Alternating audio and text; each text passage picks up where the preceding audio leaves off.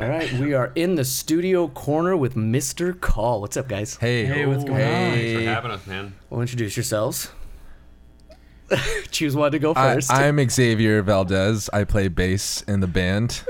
You've been here. I've been here. I'm Lyle. I play guitar. I'm Joe. I sing. And unfortunately, Tyler could not be with us tonight. He's all the way in Canada. Canada. Yeah. Well done. Yeah. It's a good thing you're a musician. So, Mr. Call, let's start there. Let's start with the name. I think I've asked you this before. I honestly don't remember the story, but now I have, the actual recording of it. Yeah. I should? Okay. Yeah. So the band was trying to come up with a new name, and we were throwing around a bunch of ideas, and just kind of combining dumb things that were really, I think we had like text chains going back and forth about just kind of ridiculous names of combining words that kind of sounded like other things. And somehow there was one point where my wife, actually, we were talking and then she left, and then she'd called me, and I missed her call.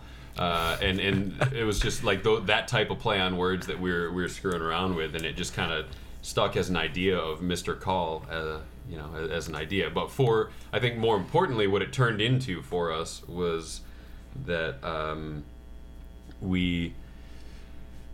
it was kind of like a Captain Planet thing, where Mr. Call became like a little symbol for us, where everyone in the band kind of has different backgrounds, different musical tastes, and just came together. And as the group comes together, we consider it to be this like kind of superhero entity of Mr. Call. So that's where it came from. I fucking love that. Yeah. Especially the music. Much better than the story you told me. I said the kind of similar story in a way. I don't remember exactly what you said, but I know it wasn't that. Well, what he was getting to was that everybody with different musical backgrounds, I hate all the music they listen to. Not all of it. Really? Well, like most of the music that they listen to or like from... I think that is totally inaccurate. What do you mean? Here's the deal. So we very intentionally play music for him that we know he hates all the time. Like it's a thing. Like we were like, dude, there's this new hot Nickelback track that you're gonna love. Oh God, no! And we whip it out, and he's like, oh, you guys listen. Fine, but you have to understand that most of the stuff we play for him is designed for him to hate it. So I think that's a crucial component. So I think what Joe is saying is that they know you really well. Yeah. At least you should say thank you for paying attention to who I am. Pretty predictable, honestly. God damn it. So that's actually really interesting to me. You guys come from different musical backgrounds, different tastes in music. So you come together, you create a band. So if I were to ask you to classify the genre of your band, what would you call it? If you could. I think, like generally we'd start with pop rock of sorts. Rock? Yeah, okay. or Totally. indie pop rock or something like that. Deeper than that, man, I have no idea, because I think we probably all even hear different things out of the same songs. So do you, regarding what you listen to on your free time, do you guys think that you have a assortment of bands that you listen to that may be similar to what you're doing? Definitely. Oh, no, not at all. Not at all. Really? Not at all. I do. But Yeah, I think Joe does more, but I definitely don't. No. I appreciate that, though, because I feel like, to me, if I were to say, these are 5 bands that I feel like we should be in the direction of, like I would want that to get modified. And I think it's really good that if I'm saying, hey, here's a song that I feel like is, it sounds like in the vein of an Imagine Dragons song, right? Like, I don't want it to sound like an Imagine Dragons song. I just, to me, maybe it has some sonic qualities that's a direction. And so because of the fact that we all listen to different music and we all have different backgrounds, by the time the second or third person has added their part, it sounds nothing like what that originally was. Totally. And that's perfect. Like, that's kind of by design in my mind anyway. Yeah, we get compared, or at least some of my friends say that we sound a lot like the Arctic Monkeys, which I'll take that. Oh yeah. Hell yeah. I'll take that. I'll take that for sure. Absolutely. That's a huge compliment. See, that blows my mind. I love that, the fact that it's so many different bands you're listening to, and like what you talked about, Joe, with the idea of looking at the parts of songs that you like, the parts of bands that you like. You know, the whole idea of imitation. Like, there's so many bands out there that you listen to. It's like, oh, you know who they sound like? They sound like that band. Oh, they sound like this band, or they're very much, you know, going for this direction, which is not necessarily a bad thing, but it's also about, you know, finding your sound. And with you guys, from the experience that I've had with listening or, you know, being at your shows, you guys really do have your own sound. Like when a Mr. Call song comes on, it's like, shit, that's Mr. Call. Like, I can identify that. Cool. And like, you could totally say, like, oh yeah, that reminds me of this person or that person, but it's specific parts. It's beautifully put together. So Cool. props to you guys on that one. What does that sound like to you then? Yeah. Because Yeah. we have no idea what we sound like. We've successfully determined. Well, see, we that's why I asked the question, Completely though. unable to. That's why I asked the question, because like I was when I told my sister we're going to a concert the other night at the Viper Room, which was fucking incredible, by the way. That was such a good show. Thank you. When I told her, she's like, "What kind of music they are?" I'm like, "Well, they're definitely a rock band, but they're not heavy rock. They're kind of indie, but they have really catchy hooks. I don't know. They're just really good." And then I thought, I was like, you know what? When I have these guys out, I gotta ask them what they think about it. So before we move any farther, I'd like to listen to one of your songs. Absolutely. And let's see what you're all about. Awesome.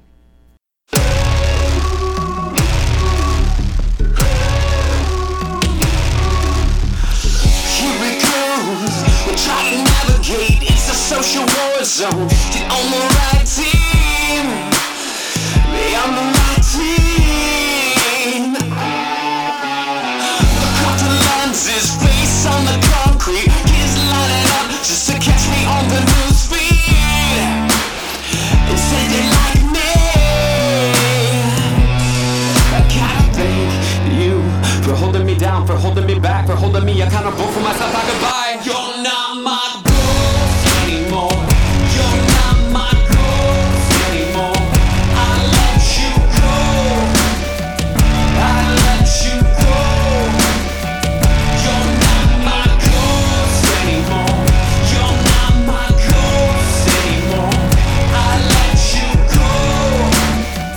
I let you go. My body's weathered, torn up and haggard, dragged through the mud, but cut loose from the baggage. From the baggage. I gotta thank you for holding me down, for holding me back, for holding me accountable for myself. I goodbye. You're not my ghost anymore. You're not my ghost anymore. I let you go. I let you go. You're not my ghost anymore. You're not my ghost anymore. I let you go. I let you go.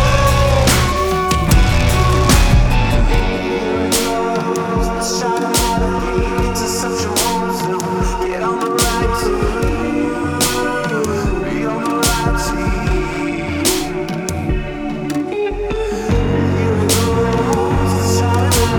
It's a social war zone. Get on the right team. Be on the right team. You're not my ghost anymore. You're not my ghost anymore. I let you go. I let you. You're not my ghost anymore. You're not my ghost anymore. I let you go. I let you go. You're not my ghost anymore. You're not my ghost anymore. I let you go. I let you go. You're not my. Well, goddamn. Yeah. Hell yeah. Give me some more of that. I love that. Clap track. You have a clap track button? Yeah, just the whole audience in the background. That's a great song. So that's called Ghost, or Ghost, yeah. just Ghost. Yeah. Yep. So what's that song about? Ooh, I think this is a good Xavier story. Yeah, it's about bullying, actually.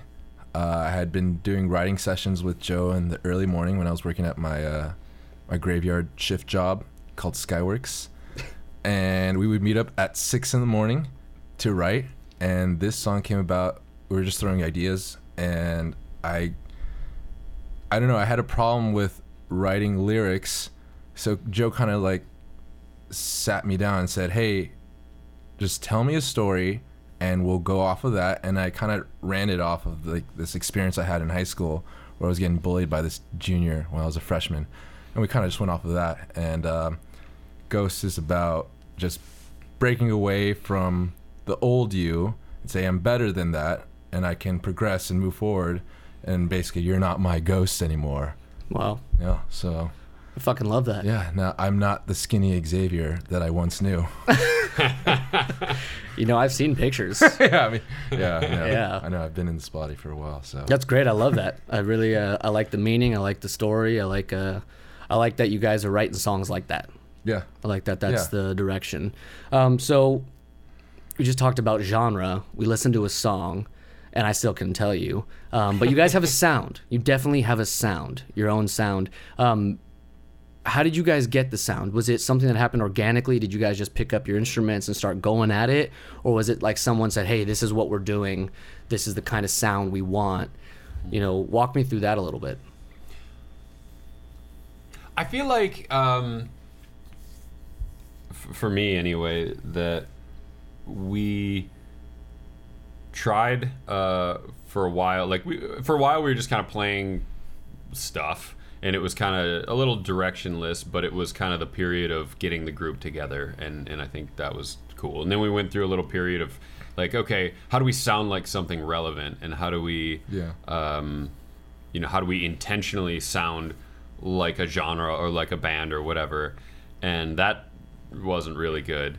And I feel like the most recent music was kind of more of when we said, how do we just play music that we like, that's accessible, and let's intentionally, actually we kind of had a little internal agreement that was no song it works if there are no kind of risks in the song, Right. And so that, I think for us, that kind of forced us to use some unique sounds and to use some unique effects and some just kind of weird things like that. In Ghost in particular, there's that little pre-chorus, almost like rap-like section right before the chorus drops.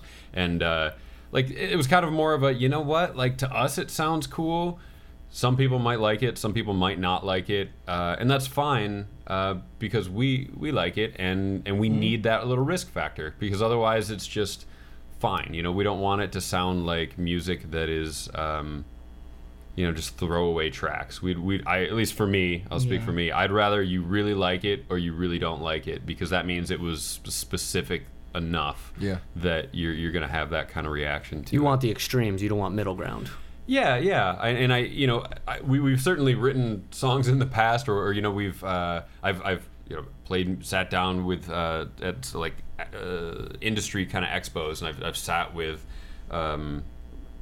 like A&R people and played some like older tracks for them from us, and they're like, hey, this is cool, like it sounds like this band, it sounds like this band, but it's not, like what do you do with that? It's not it doesn't really matter if there isn't some sort of uniqueness to it. And I think that uniqueness can only possibly come from when you just stop trying to be something specific and just try to just do what like let it be art, and if it's great, cool, and if it's not cool, then you move on to the next song. But for me anyway, like that song and some of the more, I feel like the more successful songs we've had now come from that, of just saying like, let's just write music that we love, and just make sure that we incorporate some sort of risks in every song. Yeah, definitely. Yeah, I think that's like what me and Xavier were saying, that we don't really listen to the music that sounds like us, or like we don't like listen to things that are like even similar to us, because like that would be like, we don't play that because that would be safe for us, Yeah, that makes sense. So like it's really cool to step out of our own, at least for myself, because like I come from like total blues, classic rock background, and I'm not playing that at all, which I still love it, but it's like I need something different, and doing this is like it's like a new challenge, and it's like a fun thing, and like I really do love the music that we're doing. Xavier? I totally agree. I'm just listening right now. I like it. Yeah. Oh, that's great. I mean, I feel like what I'm hearing is your sound is not necessarily just the actual music, but it's your intention behind the music. It's there is that risk factor, but it's also like the willingness to pay attention to what's going on within yourselves, to say, hey, this is what I want to be in my music more than what sounds like everyone else. And I think that's what's bringing a specific sound. I think that's why it's so easy to connect with your songs. I mean, your lyrics are phenomenal, Joe. The music is incredible, and it's all easy just to connect to. And some would call that pop or like, writing hits or whatnot. But that's why things become hits. That's why things are popular, because you can connect with them on so many different levels. Vibe with it, understand the lyrics, and really connect. So I appreciate what you guys are doing with that. I like that. I really like that answer. Thank you. Really, really like that answer. Thank you. And I just to interject there that the lyrics for us, like it's very much been a Xavier and Joe thing. I feel like we both have kind of specific roles in the writing, but it's definitely not like an all me thing at all. I throw a lot of words that don't make sense, or just a lot of ramblings. He's like, so you guys write together then, the two of you, so you guys only you two do the lyrics. Generally, yeah. And when it comes, so you come together, you sit down, you write the lyrics. As you said, you throw words at Joe. I throw words that don't make sense. He's like the king of having content. And I think that for me, that's a big compliment right there. It's huge, because for me, like I feel like I'm pretty good at coming up with like hooky melodies or like a hooky phrase here and there, but I almost have a more of like a producer type mindset, and I need something to produce. And so Xavier comes to those sessions with just so much material that then we take it and we just completely chop it up and rearrange it and we turn it into something. But like none of those songs would do anything if that weren't there, for sure. Like we're very dependent on, I feel like, that process of both of us being involved. Yeah. See, I think that's a very difficult thing to do. I think you guys have it down. The dynamic is really, really good for you guys, but I think that's a difficult thing to do, especially with lyrics, because when people write words that are meaningful, each word having a meaning, to give it to someone else and have them, put their hands on it, the collaboration factor is such a thing that's missing. So do you ever like reach a point where like you bring content to Joe and say, hey, this is what I want, and then he changes it up? Do you ever reach a point where you're like, oh, I don't like that, I'm not feeling that, like you feel like it's being taken away from you at all, or is it still kind of we're making this together to make it better? In the beginning, when he first joined the band, when I had all these songs and he was changing them up, I was really upset. Like, really upset. I didn't say anything though, because I thought of the bigger picture at the time. Still, I thought, okay, let me just take a step back. But in my heart, I was really hurt that he did anything to the songs that I made. I'm sorry. Hey, it's creative. It's part of the creative process. We create, we're vulnerable, we're raw, and it feels like our own child. Yeah.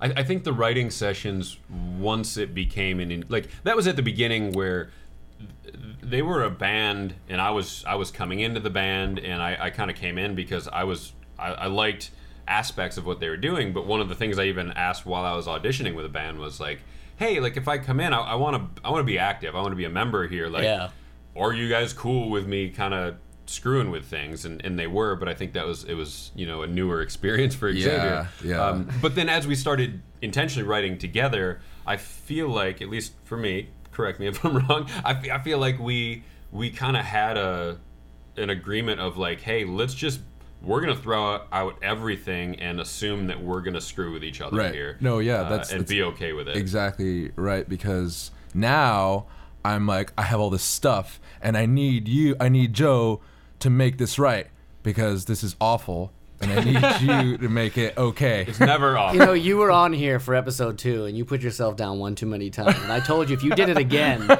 especially on the air, it's I'm going to true though. I have a lot of stuff.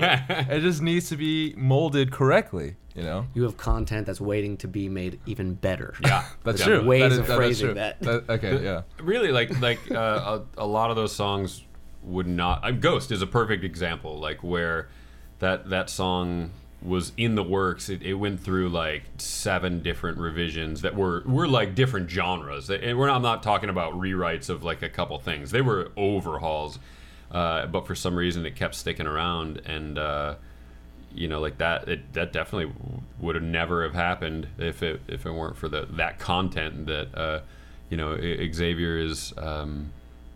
He's not. I'm more confident, I think, in what he brings to the table than he is. And I certainly appreciate it, because those songs just wouldn't happen otherwise. Thank you so much. That's a phenomenal dynamic. You guys really have that down. That's I'm impressed. Props to you guys again. So where does the music come into play? Do the riffs just kind of come out? I mean, Lyle, where do you fall in place? Do you write riffs? Do you write the chords? Or Lyle writes riffs. Yeah, it depends. It depends on the song. Like Bumper sticker. Lyle writes riffs. I like that. Like Ghost had a really go back and Ghost. It had a really cool just foundation, and I just I wanted it simple, and so did Joe, and we kind of just went back and forth with like just parts. I was like, oh, chords here, chords there. Like I actually play maybe 2 chords twice in the whole song, and it's just all like single note, like heavy guitar that I don't even use like live, but it's like heavy guitar mixed with like cool, like what's it called, like the electronic like drops almost, and then some high melody, like some high like little melodic stuff during the chorus, and it's just like I like to add just like, because I said I come from the the bluesy kind of classic rock background, which is like all chords and all that kind of crap, but like I've taken out a lot of that and added just like color stuff more so than like just being like a lead, quote unquote lead guitarist, just like throwing in just like color stuff to fill in different spots of the song. So you said you played a different guitar for the recording? Yeah, like I actually, because like what kind of guitar? I used my my Gibson Les Paul for that, versus I use like a Telly or a Strat when I play live, because so the opposite of Jimmy Page then. Yeah, pretty much. A Telly in the studio, a Les Paul on stage. Exactly, yeah. But it just like I needed that extra like oomph through like thickness. Thickness for the sound, just because it brought out a lot of like growliness in that melody part. So you guys write the lyrics first then for pretty much all the songs. The lyrics kind of start and then the music comes, or does the music ever come and you guys write lyrics to the song? I'd say it depends. The most recent the newest song that we have it actually came from something that Lyle brought in. That it started with a guitar riff, and then it's kind of same deal, kind of the dude, I hope you don't mind if we completely overhaul this thing, but I feel like it worked out. Oh yeah, and that was totally music first. Right on. For me, it's a lot easier to not do it that way. It's generally like it's a lot easier for me to be driven by a lyric or a melody, and like the music to me. Honestly, the music to me comes a lot easier than the lyric and melody portion of it. So when I can latch on to something, the lyric or melody wise, the rest just kind of it feels like the follows. rest just comes so easy. The reverse is a lot harder for me, but I feel like it works, and it helps. It also helps get a lot more. Kind of flavor from everybody else in the band, because they're not worried about trying to fit with a vocal melody or a lyric yet. They're gonna just do what sounds great to them, and I feel like that just gives everyone more of a chance to can contribute something that's unique. I think it allows a lot more layering too in the band. Sure. It's not just the same. Everyone's doing the same exact melody over each other, so it's just really loud. But actual layering, like what guitar part goes well with Joe's vocal melody. Like, see that right there. That's what makes it or break it for me. Like, I love that shit. Especially at rehearsal for the most recent song, Joe's really nitpicky on everybody's parts. Just on this newest song. Yeah, well, it's true. In general, but I just remember him staring at Tyler, working for his part, than staring at Lyle, and Lyle can get it in like whatever 2 seconds. Except that one time, but Yeah, my God. no, okay, we'll go That back. one time, back. the one time you're There was never gonna literally live down. one time ever, but it was hilarious. And then staring at me, and like, you know, I have to figure this out now, and like accompany everybody with my bass part, which, you know, it's really easy. So I don't mind playing, you know, one note the entire song. But come on now. No, he You do not literally play does one not note. even care if he's playing. Like, he would play a keyboard. He does not care at all. He just wants to be doing music, doing the band. As doing long the as the song is like phenomenal, I can play one note the entire song and be like, yes. and he'd be I like, did my band something." is playing at the Viper on Monday night. I'm in. Yeah. You're like the ultimate band member. Yeah, it's amazing. And the funny thing is that Xavier's a good bass player. Like, he's a really good bass player. He doesn't give himself enough credit. I know. Don't worry, we're gonna gang up on him after. He'll write another song about us bullying him. All right. You're still my ghost. You're not skinny anymore, but we'll take it. So, amidst all the writing, is there like just like a way to decide when the song is done? Like, who decides that? Like, Song's all right, never done. The song's never done. No. The song is Okay, done well, when song go in the somebody studio. hands you a bunch of money for the song. Like, that's true. the point when that song is done. Until that point, in my mind, it's always gonna. Well, how about like the to say the first session in the studio? Like, okay, we got this far. This song's good enough. We're gonna sit down and record it. Like, what are the necessities for the song to reach that point? I feel like I'm talking too much, you guys. I don't know. I think for that, like, it's like it's really hard to explain. Like, the cop out answer is when the song feels right, but like even then, yeah, even then when the song feels right, there's still more that can be done or some stuff that can be taken out. I mean, I think for me, when I'm satisfied with the song, it's just when everything like finally melds like the right way.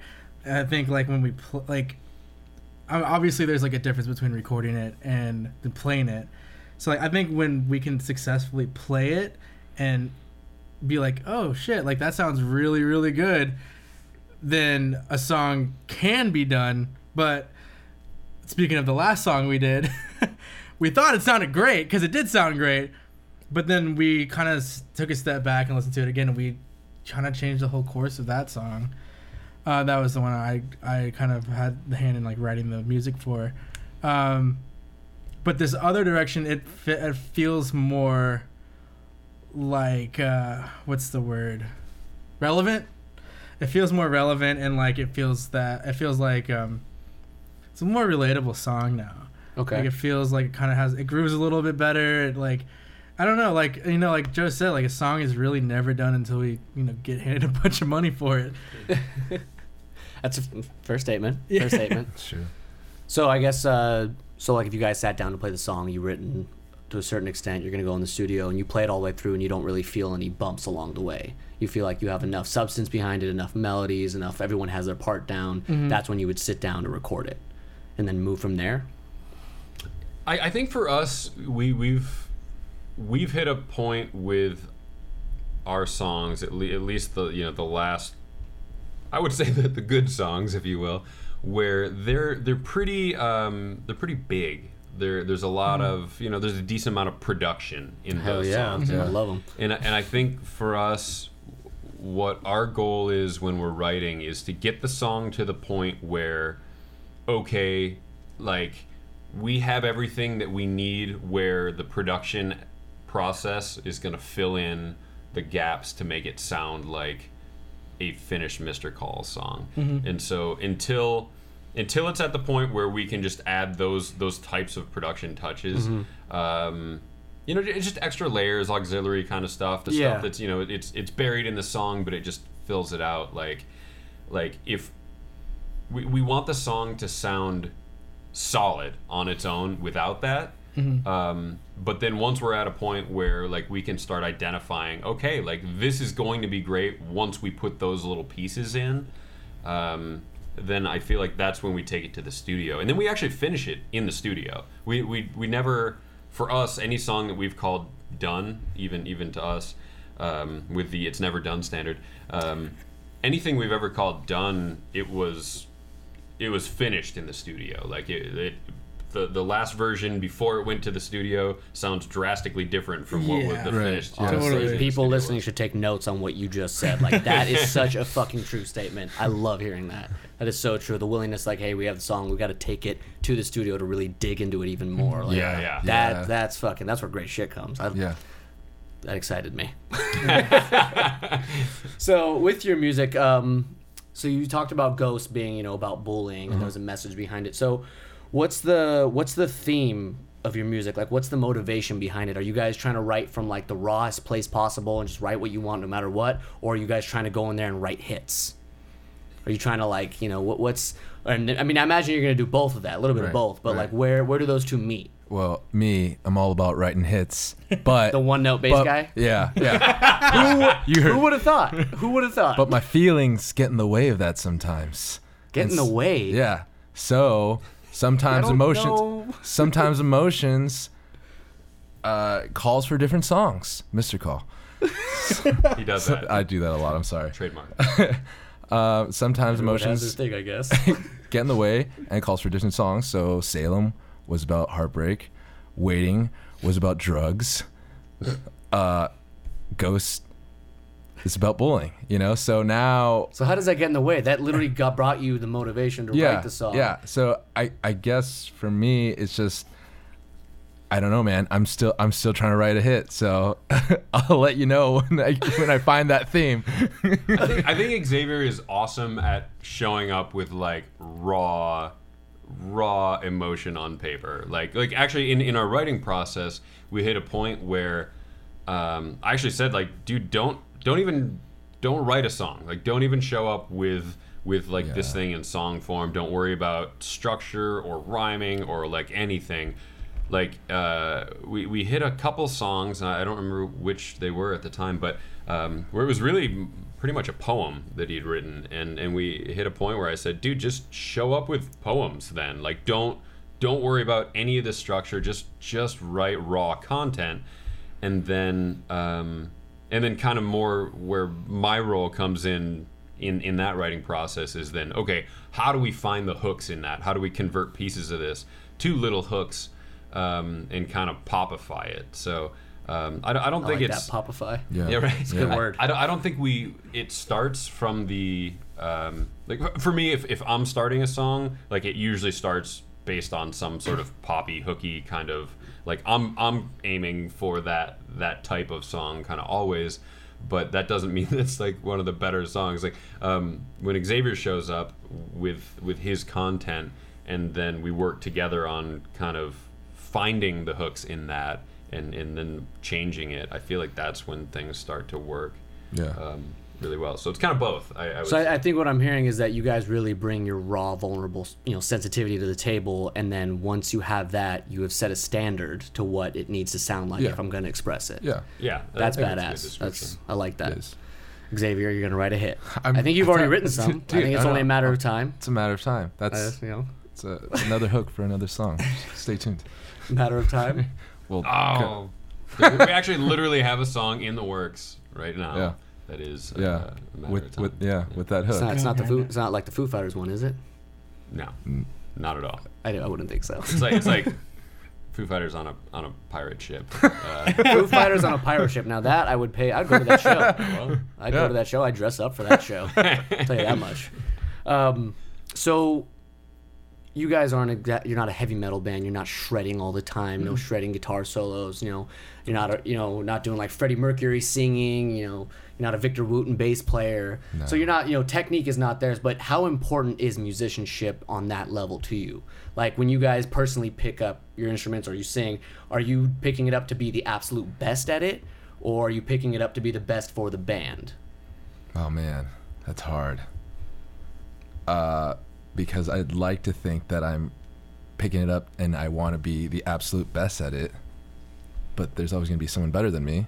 Of course. But no one can do what I can do, which is my own thing, which is I don't know what it is yet until, I get that money. You need to get your head out of that place. You're lucky you got band members like these to keep you grounded. I know. That's what I'm saying. I just bring a bunch of stuff and then. What about you, Lyle, as a guitar player?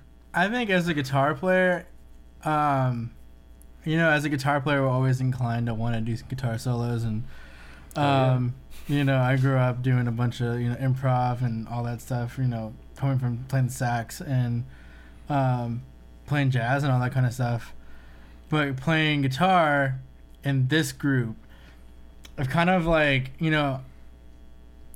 tried to find my own place as far as what's appropriate, not so much what makes me stand out, because who gives a shit if you stand out? No one really cares unless your name is Steve Vai or somebody like that. That's good. We're not shredding, we're not doing all that kind of shit. So I think the thing is for me, I want to bring what's right, not so much what is the best I can do. Obviously I try to play the best I can, but as far as what's appropriate for the music and what it calls for. Just a call. Nice. So what about outside the band though? When you're practicing your guitars and whatnot, do you sit down and practice guitar? Do you still run your scales? Are you trying to get better technique wise, quicker, or is that something that's not really in the forefront? As far as I teach guitar too. You have a choice then. Yeah, so I'm always running over fundamentals and going over scales and making sure all that is in order. But my goal for playing guitar was never to play fast, because I don't have the dexterity to play. I have small little stubby fingers. He really does, guys. I'll have to post a picture of just the fingers. So I don't play fast. I don't shred. I'm not a super technical guitar player, but I like to think that what I practice more is I play a lot of feeling, and I think that's what I bring a lot to the group as far as musicianship is. I bring what I feel I think is correct is it's just a lot of the times correct, which is nice, and everybody kind of agrees with it. And sometimes I throw in some stuff that isn't so relevant to the group, which is my bluesy stuff.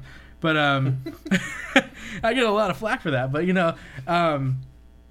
it's all I'm just open to criticism, and I love it, and I kind of thrive off it, and I really enjoy it.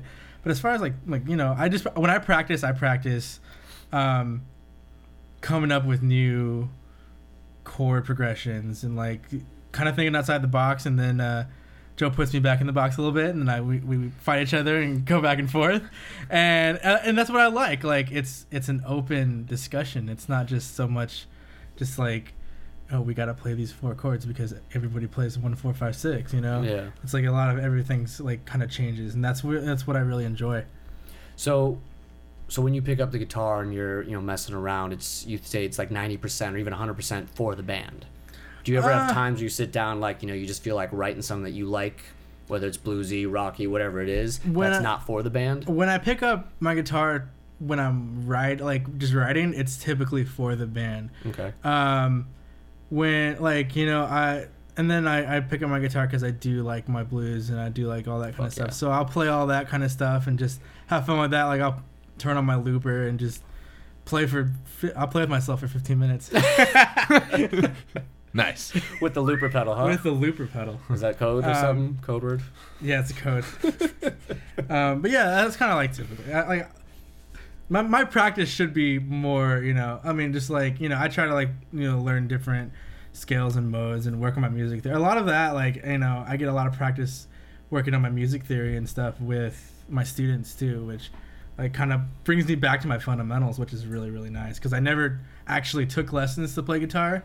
So kind of re-teaching myself to play guitar, and at that point getting better as a musician too. Hell yeah, keeps your chops up too. Oh yeah, absolutely.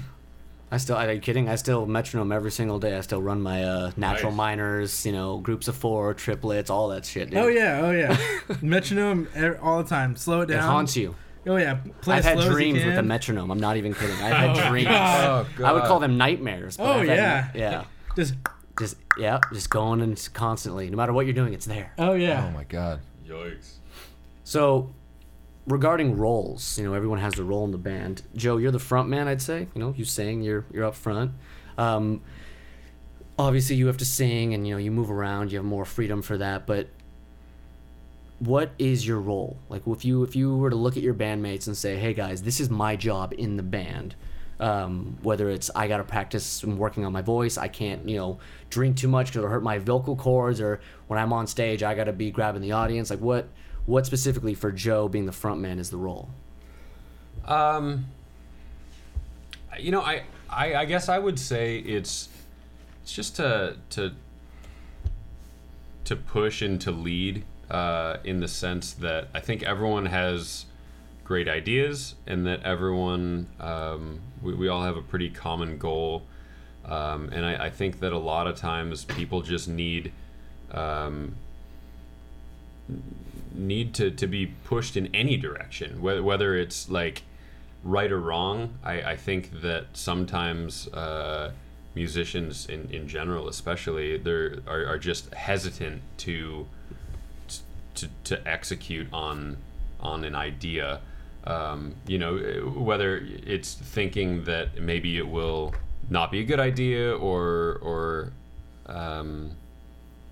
who knows, I guess. I think a lot of times it's just we need to push and say, you know what,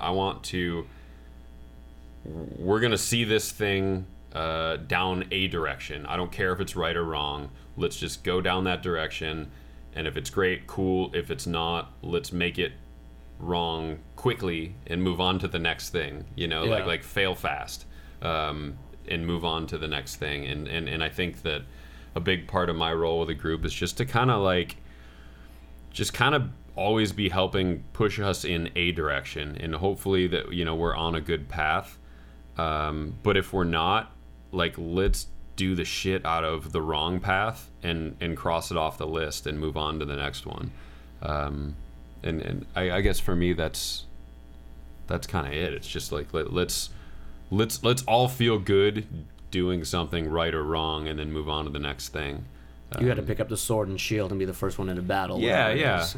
I don't mind. I don't mind being wrong as long as we did it and did it thoroughly.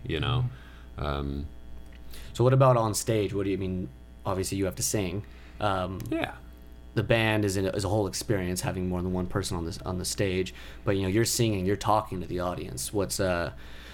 Do you have like a special technique, a series of phrases or anything, or is it really raw on stage of grabbing the audience and interacting?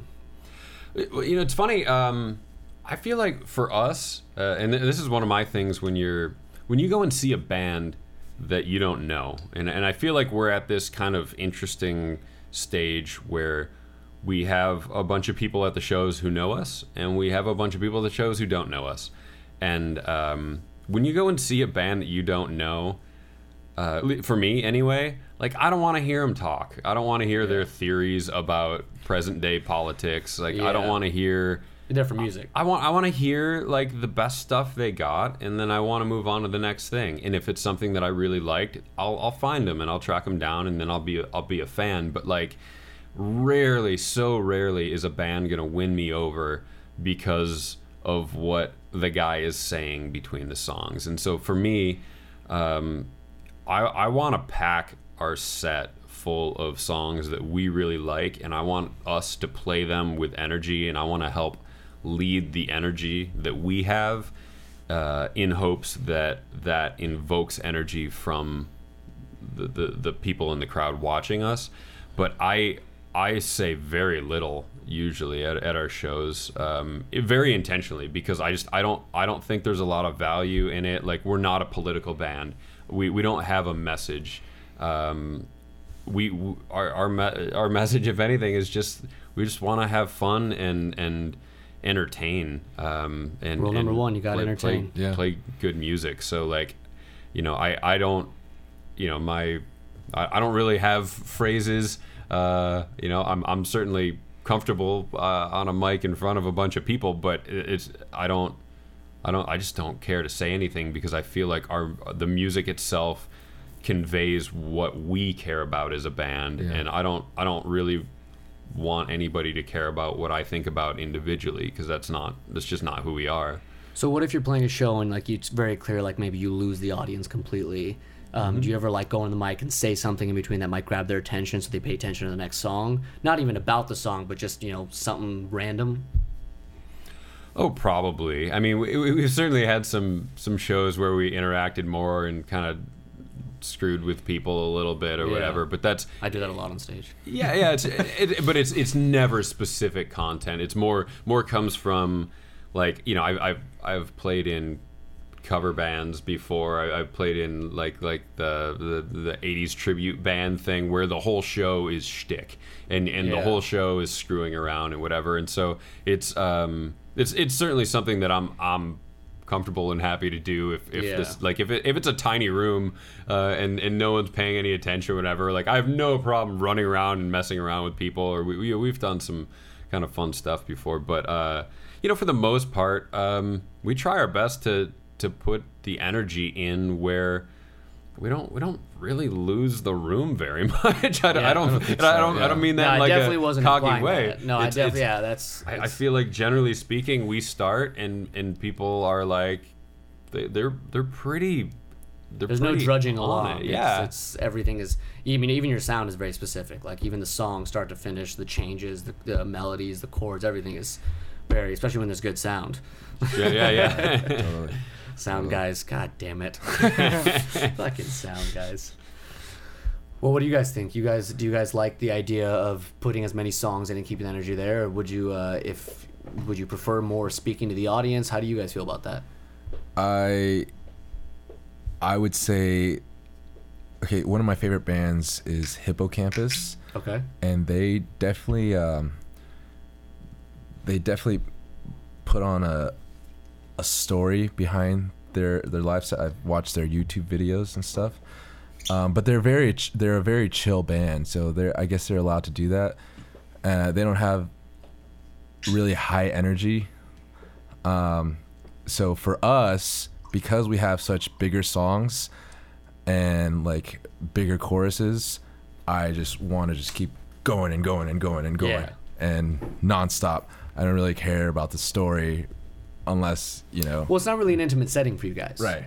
And I think that's the big one. Like, for me, when I perform, it's just me and an acoustic guitar. Like, I have as big as a song can get with just that. And, I do a lot. I mean, I don't talk between every single song, but I'll take a few seconds to some. You guys have seen me like mess with the audience totally. About the song and keep a lighter mood, because a lot of my songs are really intense. But it's also like a very intimate setting. But I could totally see myself fight a full band. I think there'd be a lot less of that. So I like what you said, because it's like, you really have to know what you're doing up there. Like you said, the Hippocampus, and they're not like you guys. They're not as lively, not as big. And you guys have this huge sound that once you engulf people in that, like, we're there. We're fucking there with you. And you do not lose us until the very end. And I think, honestly, I think we would if I were going to stop and tell stories. Like, unless I had like some really amazing story that if I can match the energy of those songs with a story, man, I don't have those stories. Yeah. Like it. Well, see, that's something I really, even me, I pay attention to in the live shows. Like, you look at bands, like, what are they about? Like, you guys know what you're about, and the fact that you're not sitting and talking, like, you know what you're bringing to the stage. Some bands, like, it's not that necessarily that the music is bad, that they're talking in between the sets more, but it's a different type of music.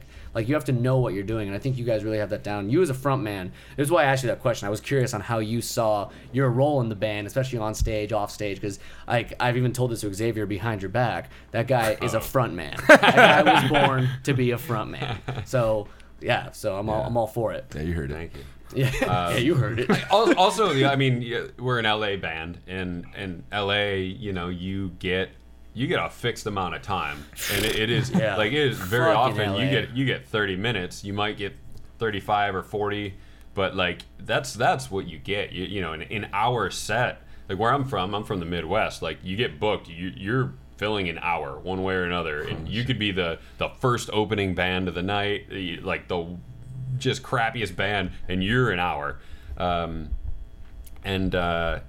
Here it's like you get such a limited amount of time that you just fill it with fun. Unless you better have, if you tell a story, like, it better be the most entertaining thing. Like, if you're not like a stand-up comedian with a really great routine, or if you're not, delivering a political message or something, which again we don't care about, like, you got to have something that's gonna bring like that level of energy. Like, keep playing, man. Just no one cares. Like, and not in a bad way, but literally, you're better off playing the music. Yeah. Just play the music. Yeah.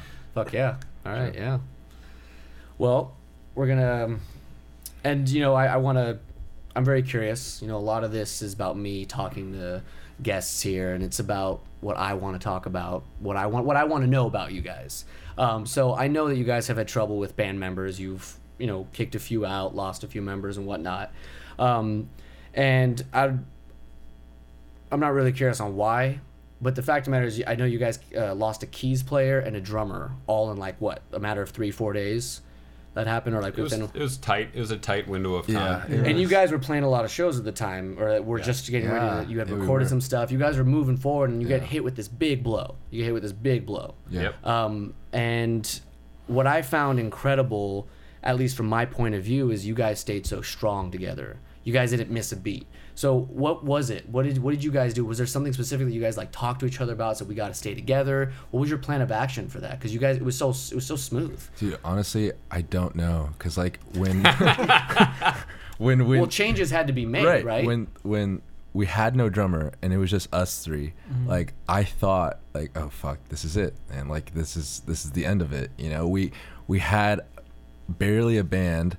We were thinking of putting things on Craigslist, but no drummer or key player was gonna want to join a band with no. Or a key player wouldn't want to join a band with a drummer. Drummer doesn't want to join a band unless we had our shit together, and we didn't have our shit together. But we were still. This is by the time we were still writing we were still tracking Ghost, and I think it was just, for me at least, was like, okay, we gotta at least finish this song. We gotta at least get this song out there and see what happens, because a drummer, it's LA, man. Should be a drummer who wants to play with us because of our songs. There should be a drummer who wants to play with us. I like that. Yeah, that's a good one. Keep those up. And they should know that I'm here to write hits. So you lose the drummer, you lose the keys, you lose a lot, you lose the fucking thickness. Yeah, we lose a lot. Yeah.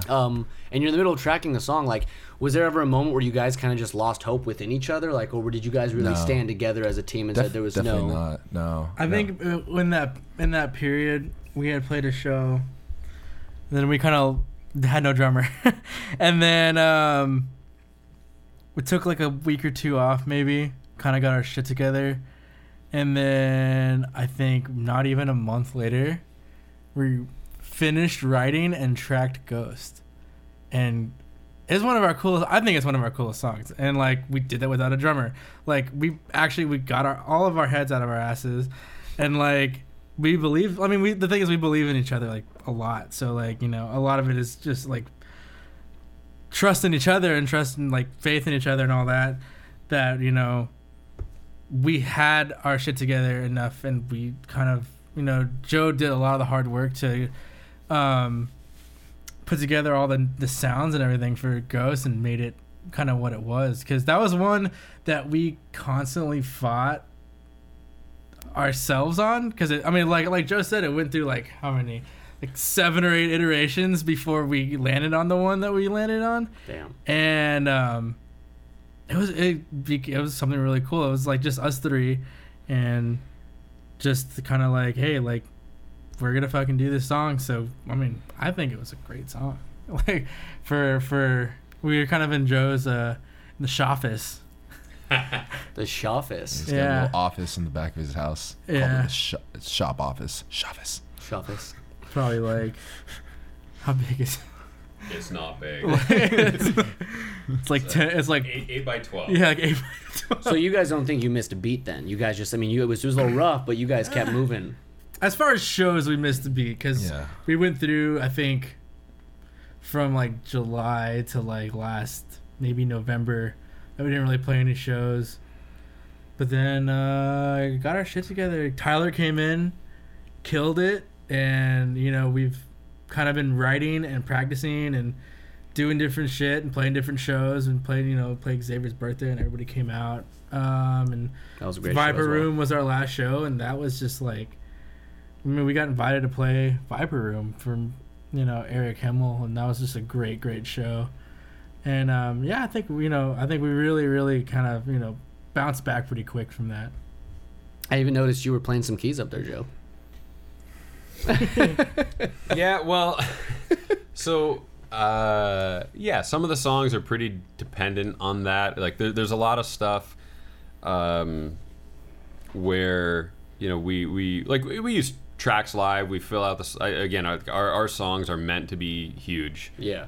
And we want to give a full sound, a full produced sound, and I don't feel bad about that. But there's certain things that you just can't put in tracks live. In Salem, for instance, that song is piano is up front the entire song. Mm-hmm. And it's just got to be there, and to have that be tracked is just kind of lazy, and that's I like the idea of tracking for for fullness and to give a full produced sound, to give an experience. For me, that's what backing tracks are all about. It's just to provide an experience.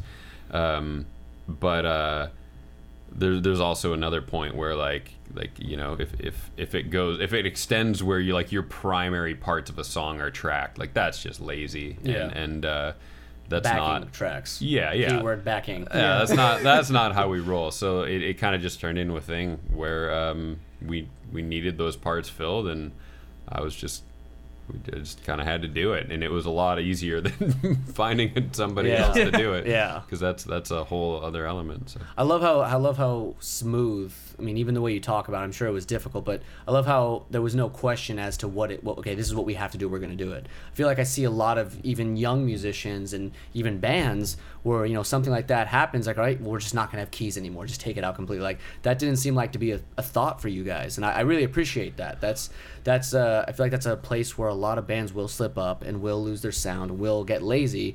But when I saw you playing keys the other night, I was like, damn, good for them. They're not just taking the easy way out. I was like, well, I'm a singer, so I'm just gonna keep doing this. You're like, no, it's all about the sound. So I think for us, like you said, there was we had big changes in the band that happened pretty quickly, and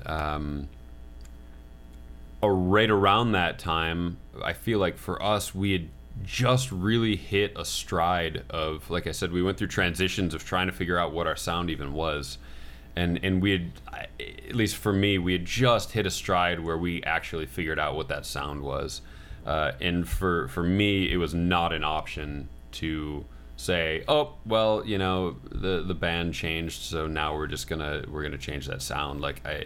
For me, it was we found the direction that we wanted to go. We're gonna keep that direction and hold so, that standard. And that's why we had the keys went the way they did, and we found Tyler, the drummer that we found, is awesome, and he does the acoustic drum kit. He'll do the electronic kit with pads. He's a tech dude like me, so he's all about running tracks and just doing whatever it takes from a technical perspective to produce what you want to produce, and that's why we wanted him in the group. That shout out to Tyler. Shout out to Tyler. Shout out to Tyler. Wish you were here. Big ups to Canada. And so it was really kind of about, hey, we got something going now that we like, and that's what mattered to us. Whether other people cared about it, we didn't fucking really mind. Compromise, man. I love that. Yes. And that's when we just said, you know what, that's we got to run with that. It's got the emergency alert thing. You guys are gonna get it any second now. But emergency alert, floods. Right. So yeah. So, I do a solo act, so I don't have any. I know it's awesome. So thank you. He's super modest. He is he played with us actually opened up at for you a guys. show in Santa Monica, and it was absolutely awesome. The crowd absolutely loved it. It was an awesome show. So yeah, I appreciate that. Thank don't you. let him sneak the modesty on through there. We'll stop that. Well, that's very nice. Thank you. But I get to do everything on my own. So if I'm going to be dishonest, it's with myself. But when you're in a band and I don't have the experience, so I'm curious, what's the level of honesty and how important is it? Like, how do you deal with it? So, if someone is doing something that you really don't like, that will hurt their feelings or may cause some trouble, do you keep it in? Do you walk away? Do you let it go? Or do you straight up right there just fucking say it? Or do you wait for the right time? I mean, how do each of you deal with that? I'm glad you brought that up because we've been meaning to talk Xavier. About I love it. I'm talking too much. You guys. I kind of, I'll say anything, like, pretty honestly, especially to these guys, because they make fun of me anyway. So, with everything.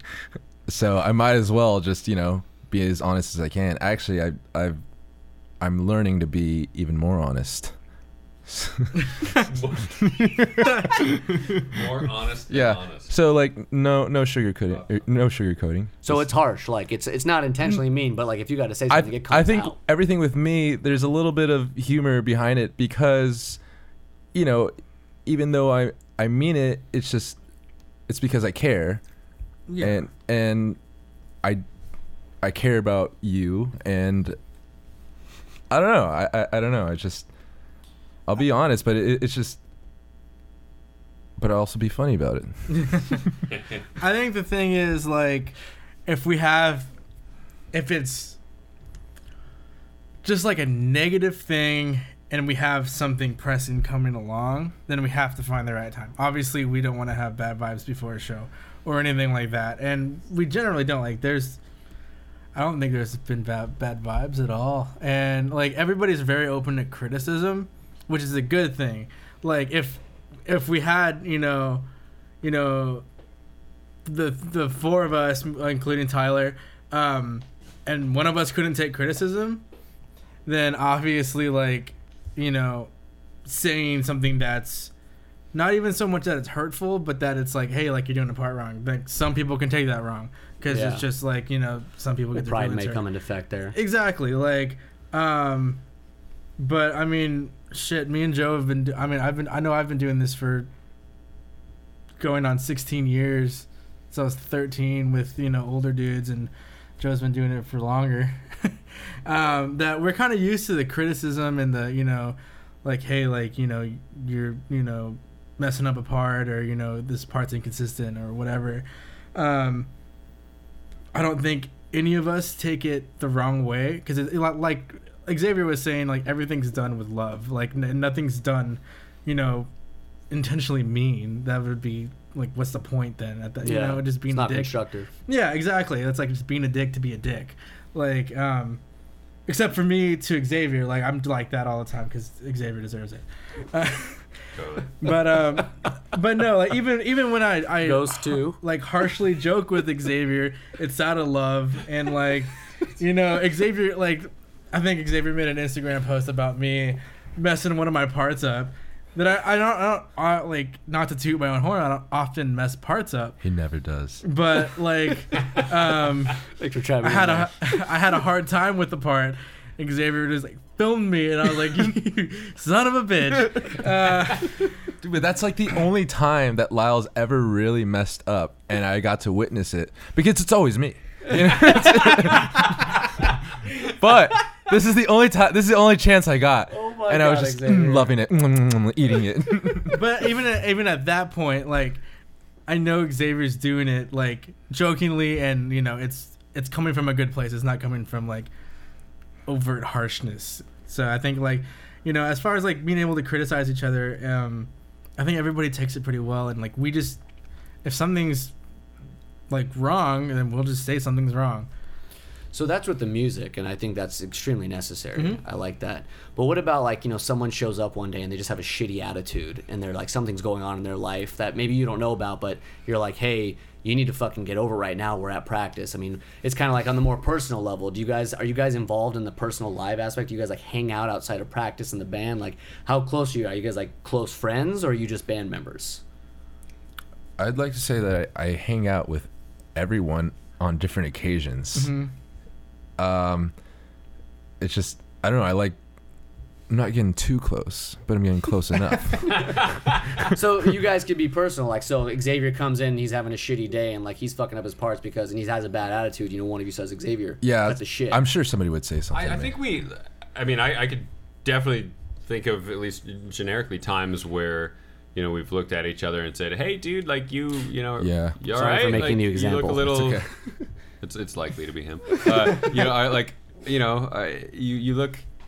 You doing all right? Like something looks off, and I feel like it's a group where everyone is close enough to where you can say like, yeah, dude, sorry, I just had the worst day, unrelated entirely to the band, or, you know, I had X experience, and it's good. Like I feel like we're pretty good about, if we in this group of 4 people, if we detect that, we can kind of bring it up even in the group of 4 people. We can bring it up and you know, like let somebody dump, you know, let somebody say, yeah, this sucked, and and then we can move on together. I feel like it works pretty well. What if someone misses practice for a shitty reason? Like Disneyland. Is that Xavier too? No, it's Lyle. Oh. Lyle and his season pass, and his $700 season pass. $700? It's more than that. Is it really? How much is it for a season pass? Yeah, well, here's the deal. You don't really live anything down in this band. Like that's I think, you know what? I think that's so important though, because it's not like you guys are actually mad at each other, but like this kind of shit, like, you know, 10 years from now when you guys are selling records and all that shit, you know, making it, Hell yeah. like, this is the kind of shit that's going to be gold. But, you know, funny enough, we're laughing about it now, but a lot of bands, stupid shit like a season pass to Disneyland, the three other dudes would sit down and be like, you know what, Lyle's got to go, dude. That's a real factor. You guys, like, I mean, I'm impressed. Next thing you know, you got like 14-year-old girls making fake Instagram accounts of Lyle fan page and his Disneyland posts. Dude, you never know, That man. could happen. Is this a thing? Yeah. By the way, that's fine if you guys want to do that. We don't mind. Make a fan page for Mr. Call. Yeah, for Lyle. Just Lyle. Lyle doing Disneyland things. Yeah. We gotta come up with a clever name for it, like Lyle at Disney, some stupid shit like that.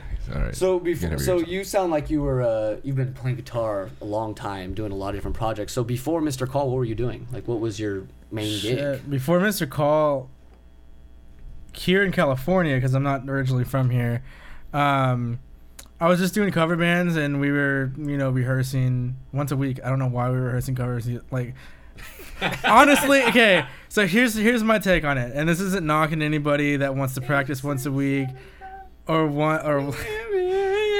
like, this isn't knocking anybody that wants to practice once a week. But I think everybody, like, it's cover music. It's already written. You're not writing anything new.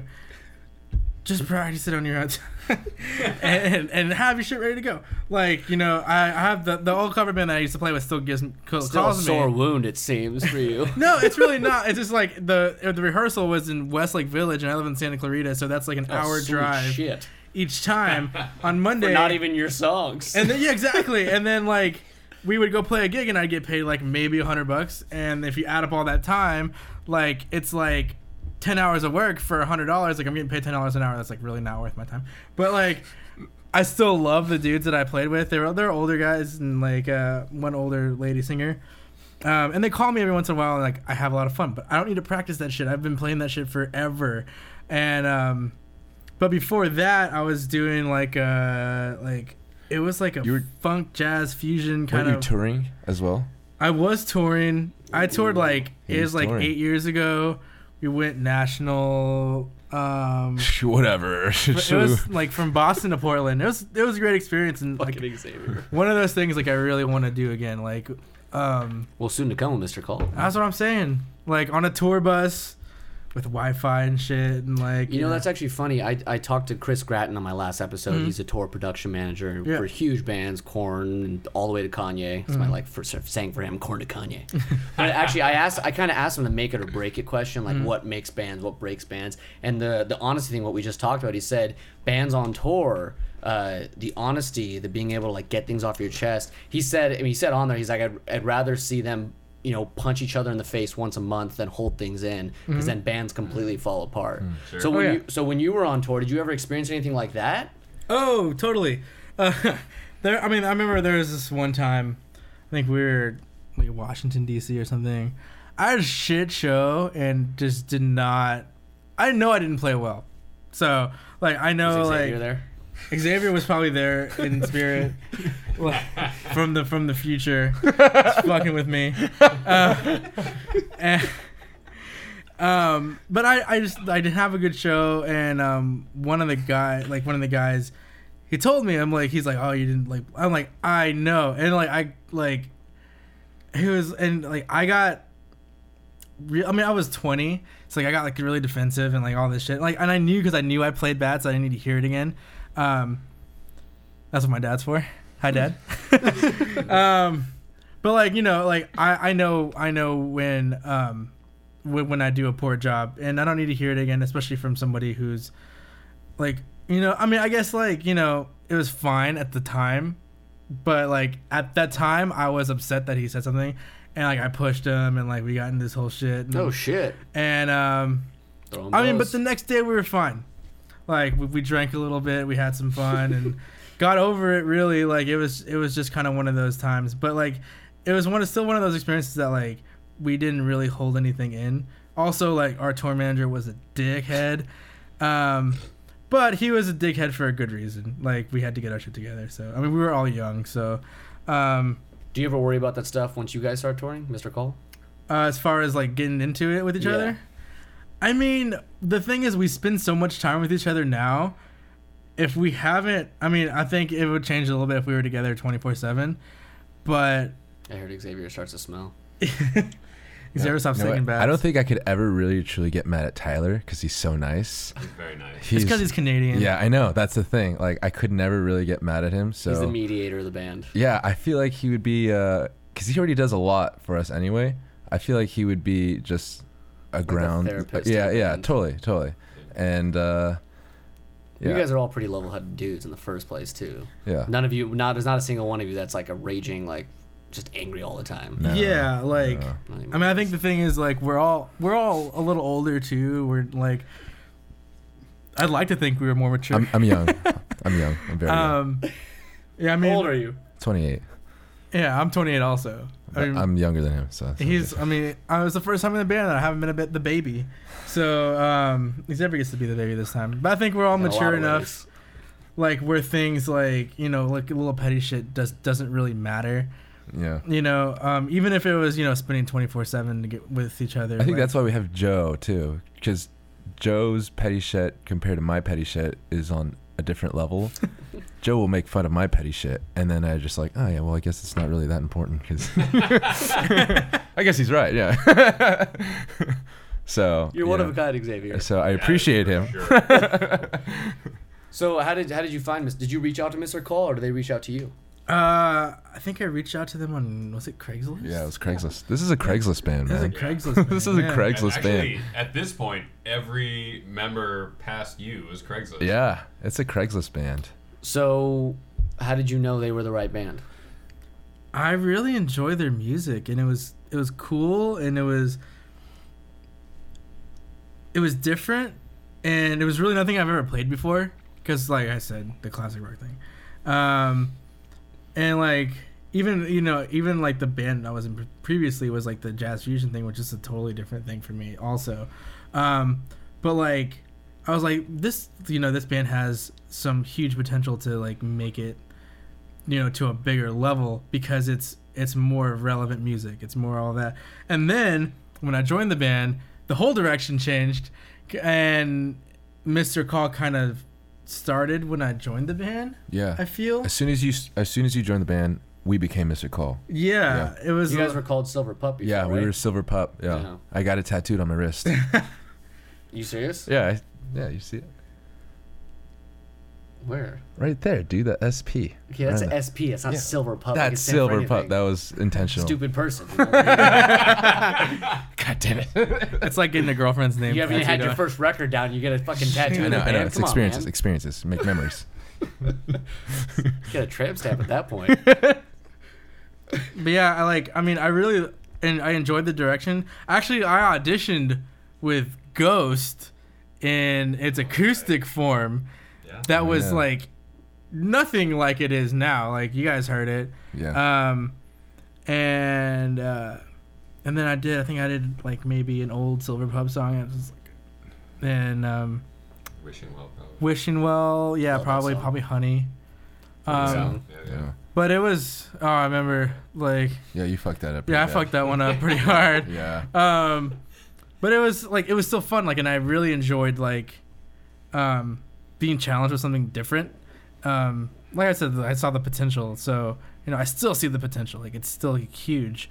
I mean, Xavier and Joe are like crazy great in the studio, and they come up with these awesome ideas, and it's just I feel to me it's just a matter of time, really. I agree. 100%. So Trademark. they do the hard work. I mean, really, like it's really cool. It's really cool seeing like being with people that really want it versus like being with guys that just want to play music. Because I've been in the bands with people that just want to play music, and it's fun and it's great, it's and like great. you get to play gigs and you get to you get paid and all that. That's a And retirement job. yeah, like go 50. You have a few gold records and whatever, and like made a shit ton of money, and you're still getting royalties, and you go play a cover gig. What the hell? Unless like you're so famous that you get to gig when you're still 50, then fucking do that. But That's the goal. I think like I want to do like I want to be on the tour bus. I want to like play for thousands of people every single night, and travel across the country and travel across the world. Like it's fun. I've done it. It's too much fun. And like for me it's like I just love playing. I love entertaining, and it's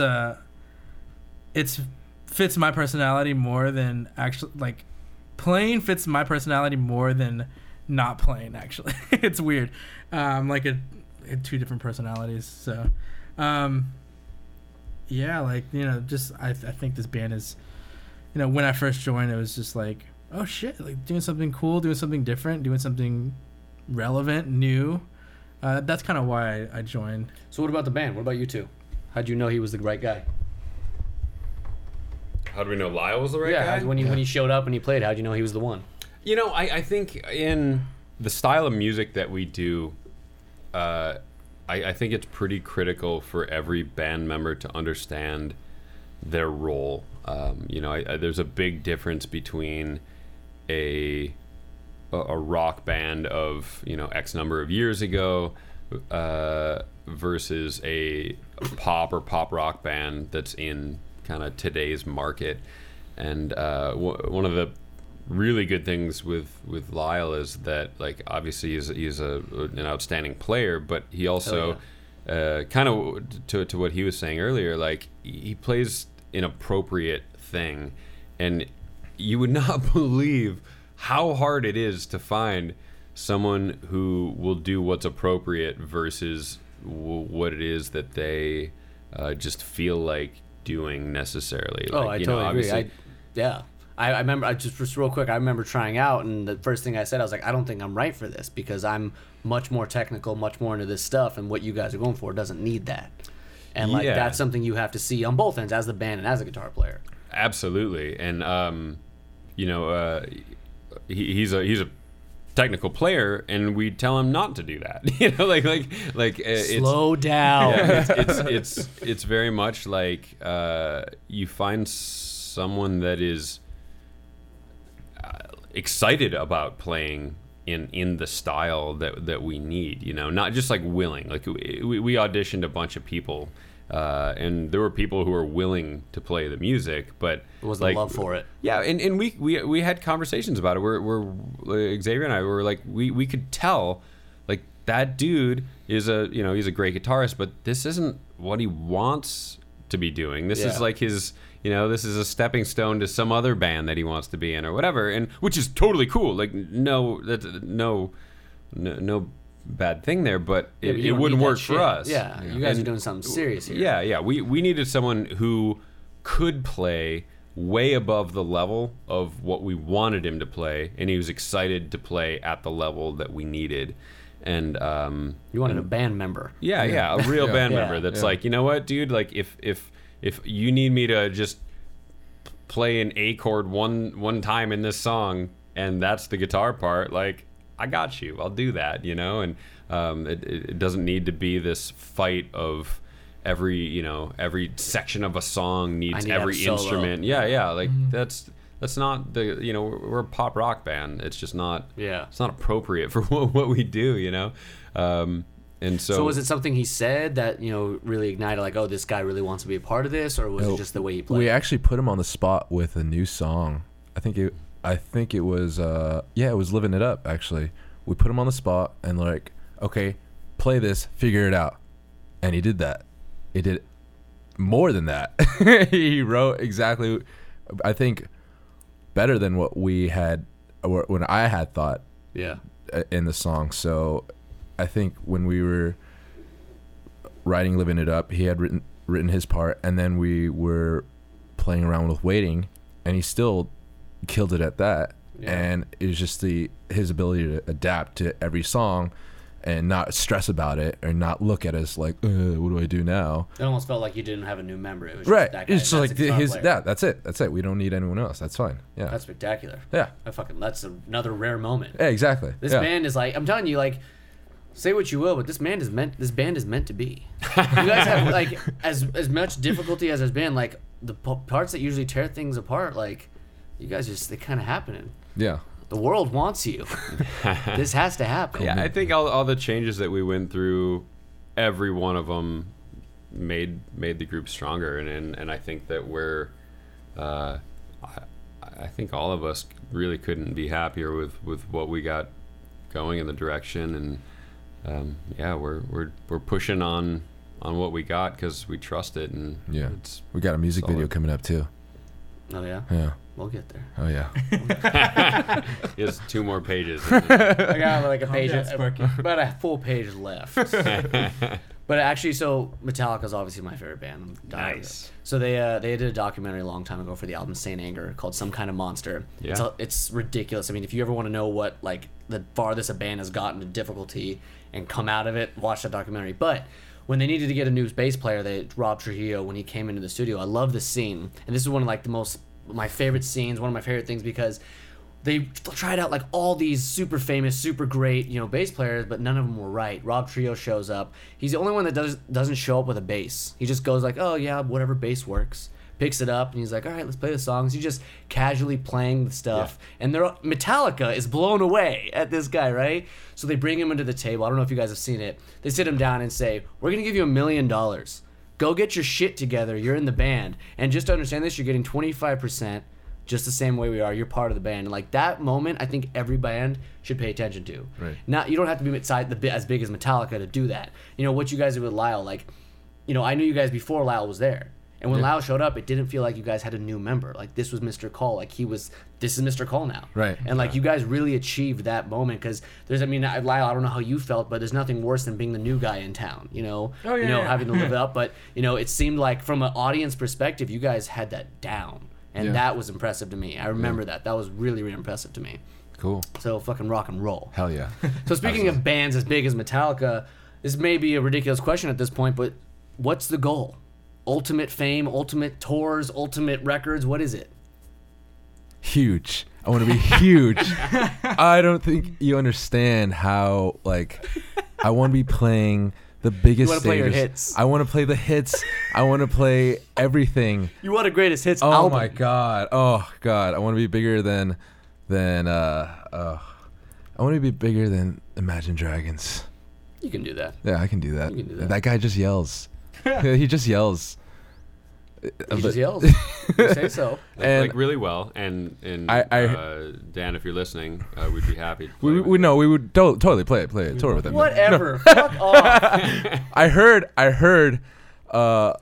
actually, like last week on the radio on my way to a job, there some song had just finished playing by Imagine Dragons, and some lady was just like, say what you want about Imagine Dragons, but everything they write is just from the heart. And I'm thinking, shut up! Like, listen to Thunder. Okay, that is not from the heart. This is the stupidest song you've ever heard in your life. But obviously, they make money, you know. So, you know, sure. I don't know how much I like your attitude with what's going on. Once again, I'm happy you have your band members. So I had this question for the whole band, but I kind of want to direct it towards you now. Oh, no. Okay. Oh, God. Would you say success is more important than the feeling you get when you play? I don't know. I can't. You need to answer that question. Okay, success is more important. Not right now if you don't have. Sell out, son of a bitch. You need, and honestly, Sell like out. I'm gonna tell you, you need to know the answer to that question. I think everyone should. If I said you're gonna make $10 million a year, you're gonna tour the world every year as much as you want, and your life's gonna work out perfectly. Right. But you're gonna lose the joy of playing that bass in the band. No, because then I'd be in a fucking country band, and I'd hate that so much. What? Yeah. Where did you get? Country bands This make is money. what we deal with. This Yeah. right here. No, I'm saying in a scenario where your band is doing everything you Right. wanted to do, Right. and it's beyond whatever you could imagine, but you pick up that bass and you play those great songs and you feel no joy. Miserable. Yeah. Oh man. Would you still want that? I don't know, dude. I don't. Yeah, think you so. better think about I don't that. think so. Fucking get money out of your head and start paying attention Yeah. to the two guys next Yeah, to you. I know. I value I was kind of feeling bad for you earlier, but I'm glad they're hard on you. They are very hard on me. Now it all makes sense. Damn, man. To answer that truthfully, I don't think I would like that at all. I don't think the money. Hey. Yeah, You're getting somewhere. I don't think the money would cure that pain. What about you guys? Maybe it's, is success more important than enjoying what you're doing? To me, enjoying what you're doing is the success part. Yeah. I Rock and don't roll. like. That's the answer. I knew it was a trick question. It was. It wasn't, but now it was. Yeah. No. I mean, look. I think. Yeah. There's. I want nothing to do with doing anything I don't like in exchange for money. Like I feel like that applies to anything. You know, that should apply to your job. That should apply to anything that you have going. And you take, art of any kind and like you can't live that. You can't produce anything that way that still is. True to your art in any way, and yeah, for me, I would be happy, touring, making the music that we want to be making and making no money. That's not really an aspect to me. Like obviously, you on the flip side, of course, you need to, for something like what we're doing, you have to treat it like a business, but. When it comes down to it, if you got to choose, the success of the music or success like a financial success, to me it's easy to pick the music part of it. Yeah. Is it true? Yeah, I agree with that. Actually, That's the same thing that goes for me too. Like, that's funny because my dad. Shout out to Dad again, as I know he's listening. It's one of those things to, like, he asked me, he's like, if you made a bunch of money, but you weren't really liking what you were doing anymore, would you still do it? And the answer is really no. Like, I've for me, like, playing is pretty much, like, playing live is my favorite thing. And it's always been my favorite thing, like, since I was, like, 4 years old, like, playing, little piano recitals to now. It's been, 24 years of, playing in front of people. And I've only liked it more. Like, and I thrive off it. And if I didn't anymore, for me, it would be like, what's the point? Like, there'd be no point in it. If there's no joy, there's no point. And that's, for me, if I started to not enjoy playing music, then I would stop. Because it just, like, I have to find joy in something. that's why I also like where I work because I like teaching. I like passing on knowledge, and I enjoy like working around musicians and music and instruments and stuff. And it's not something that like I don't want to resent myself. I don't want to be in the future and resent my past self for like, oh, why did you keep on doing something stupid that you hated, just for just to work to live. Like that's just not a life that I want to like be a part of. Like I want to like I said, like playing is just, it's everything to me, and right at this moment wouldn't ever trade it. Like I would gladly play 365 days a year if I could. Like it's that much fun to me. And like being on a tour with these dudes would be like just the icing on the cake, to be perfectly honest. Like it would just be like the coolest thing. I think so. I will share a story actually. Share a story. Okay, one time we played in Santa Barbara when it was Silver Pup. It was a much different band at the time. But we played in Santa Barbara, and we played on a cliff actually, like somebody's like apartment overlooking the beach. And by the first song we had like 5 people. By I'd say the last song, I couldn't move a single like a step without hitting someone with my bass. But we were playing this song called Tell Me Nothing that we had, and I think after the first chorus people had not recognized it, just remembered it. And by like the last chorus people were singing it back to us, and I had people singing it to me while I'm playing in front of them.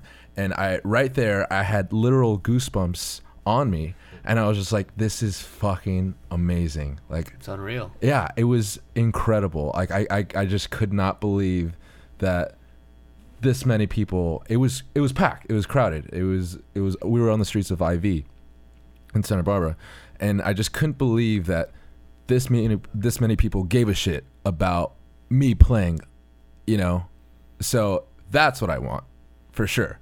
So I'm very happy to hear that. Sorry anyone I upset, I mean, you upset us. So how do you guys think you're gonna get there? Work. Tyler. Tyler.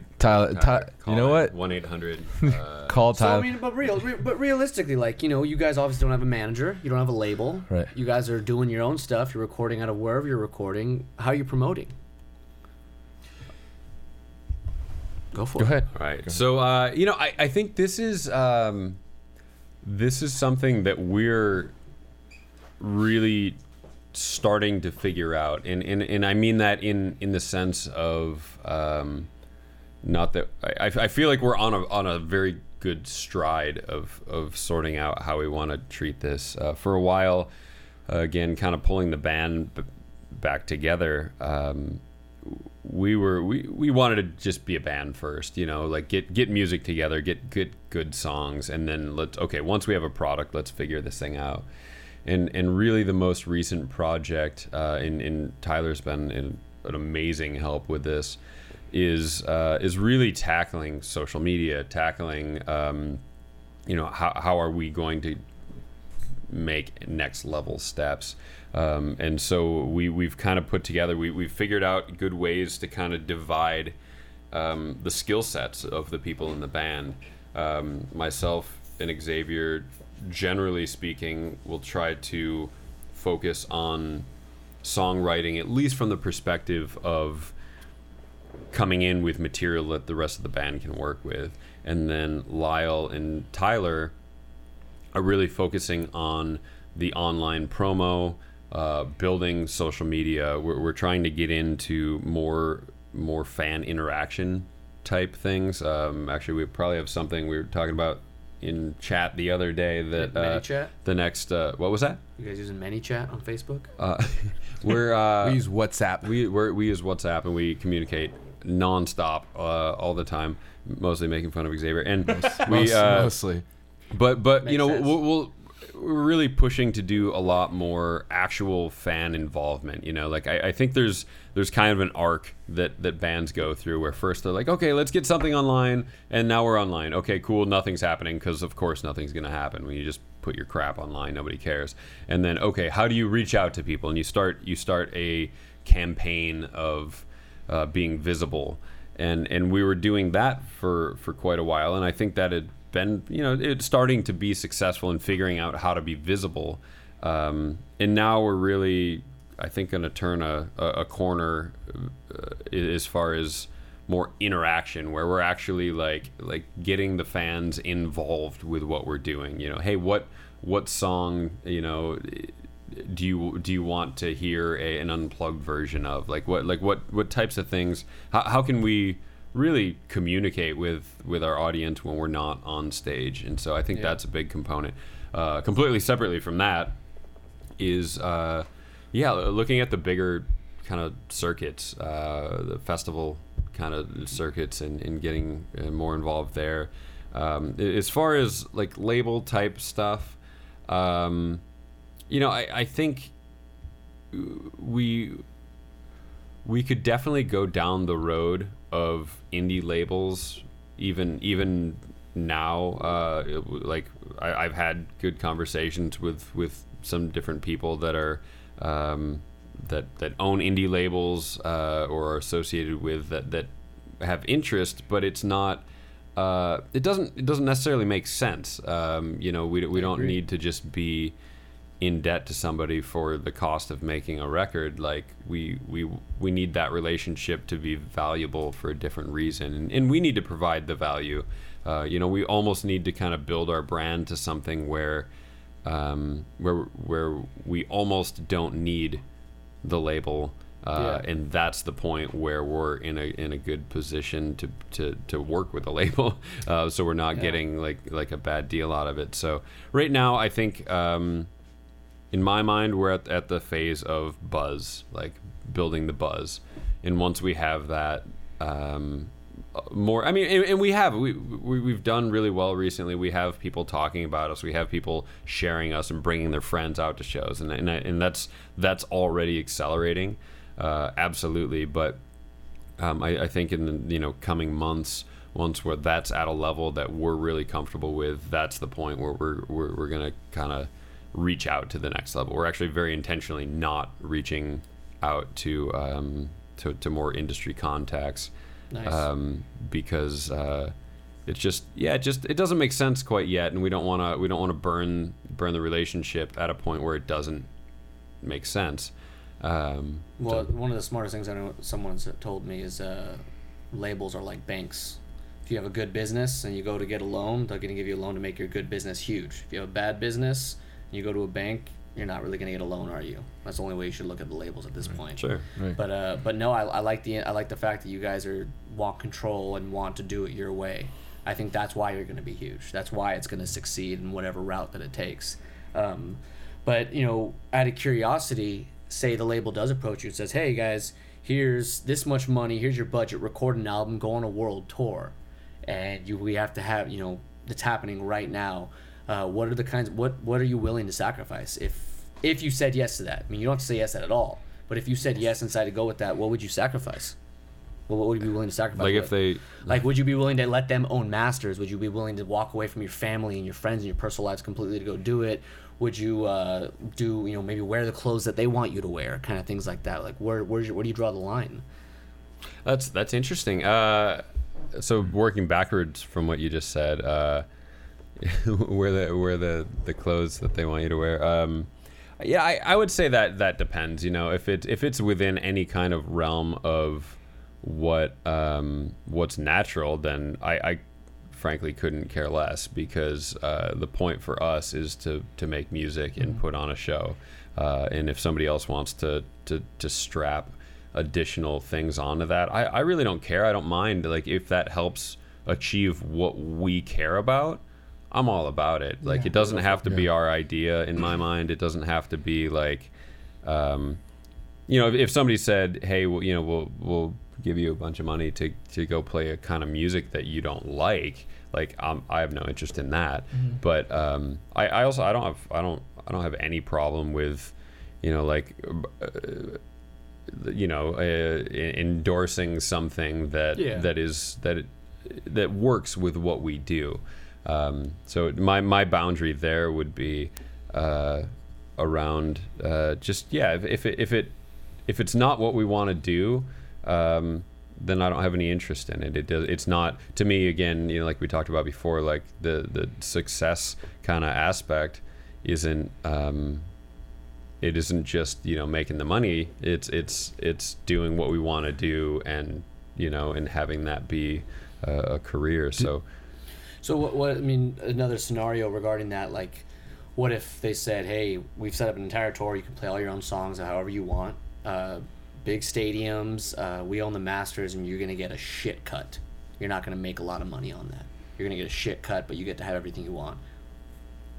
But they said you could leave tomorrow and build the biggest fan base in the world. Oh yeah. But you're not going to make much money on it. That's fine. I don't make much money now anyway, so this is fine. Happy to hear that. I think one of the big things is like the music industry as a whole is already like that. So I mean, at that point, for it.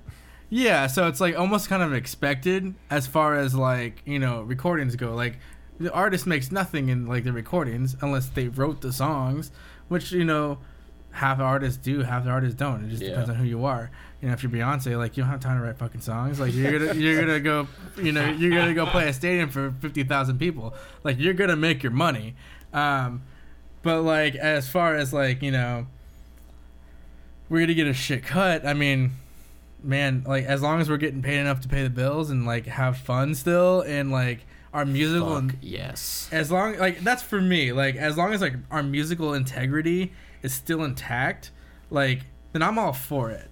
I'm not gonna go play like a world tour for for the biggest stadiums for $100 a night. Like that's fuck that shit. That's a real shit cut right there. You gotta pay your bills still. Yeah, I still gotta pay bills.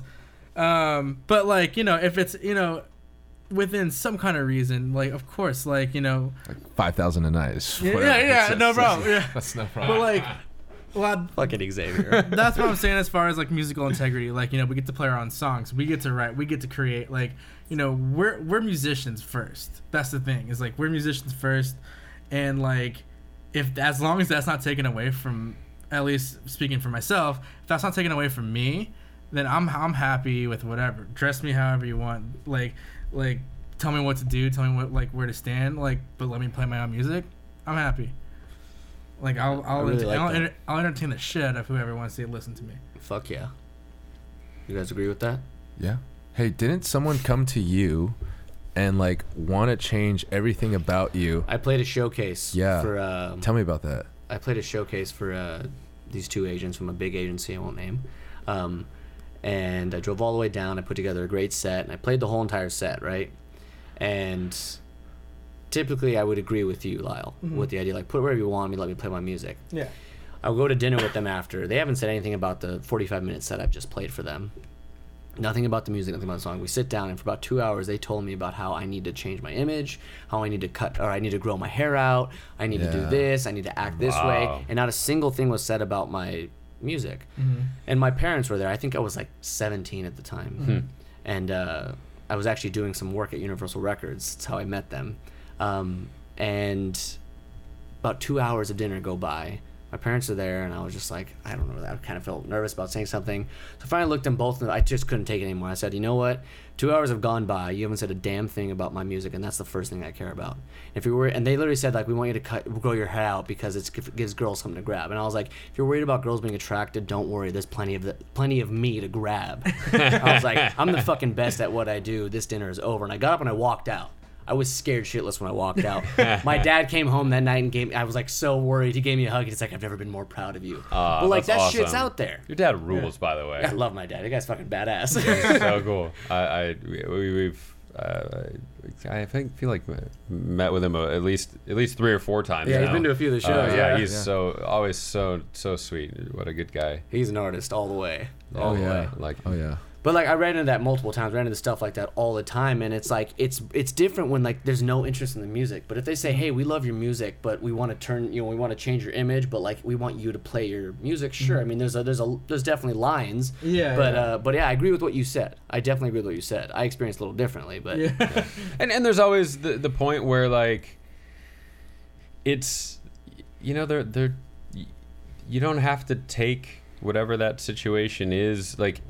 you can't assume that that's the only option that's going to present itself. You know, like you don't want to, like, some concessions are fine for sure, but there needs to be like your own threshold that says, you know what, like, I'm confident enough with what I'm doing that like I'm not gonna go very far outside of my little threshold here, because somebody else is gonna like this thing. Yeah. Like, somebody else, like, I don't need to take that deal because there's other deals. There's other. I was there's approached other multiple labels. times. Yeah, yeah. And it was the same story, and I was like, you know what? I'd take the deal if someone gave a shit about what I'm doing. Fair, yeah. And that was a big thing. And that's the thing, like, you know, and now we live in an age where you can do it independently. I met with a guy named AC Burrell. This guy's produced, you know, Backstreet Boys all the way to Bieber. He's got a studio in Hollywood. I met with him in a studio one time, and we talked for like an hour, just kind of an educational thing. And he even told me, he's like, the most successful musicians that I know have started independent, what you guys are doing, exactly what you guys are doing, and kept that way, turned down every deal, no matter how many millions of dollars. Those guys are making up to $10 to like $50 million a year, 100% on their own. And that's the world we live in today. So when I see bands like you guys, you know, going for it, and like, you know, you're not totally opposed to the label idea, but you care more about what you're doing and what you're releasing. See, that is the fucking future. That's the redemption. That's the incredible, you know, surge of music that's coming our way. You guys are the fucking forefront. Right. So if you stop, I'll kill you. I like it. I like this. Yeah. Speaking It's of good motivation. stopping and killing you, do any of you have any backup plans?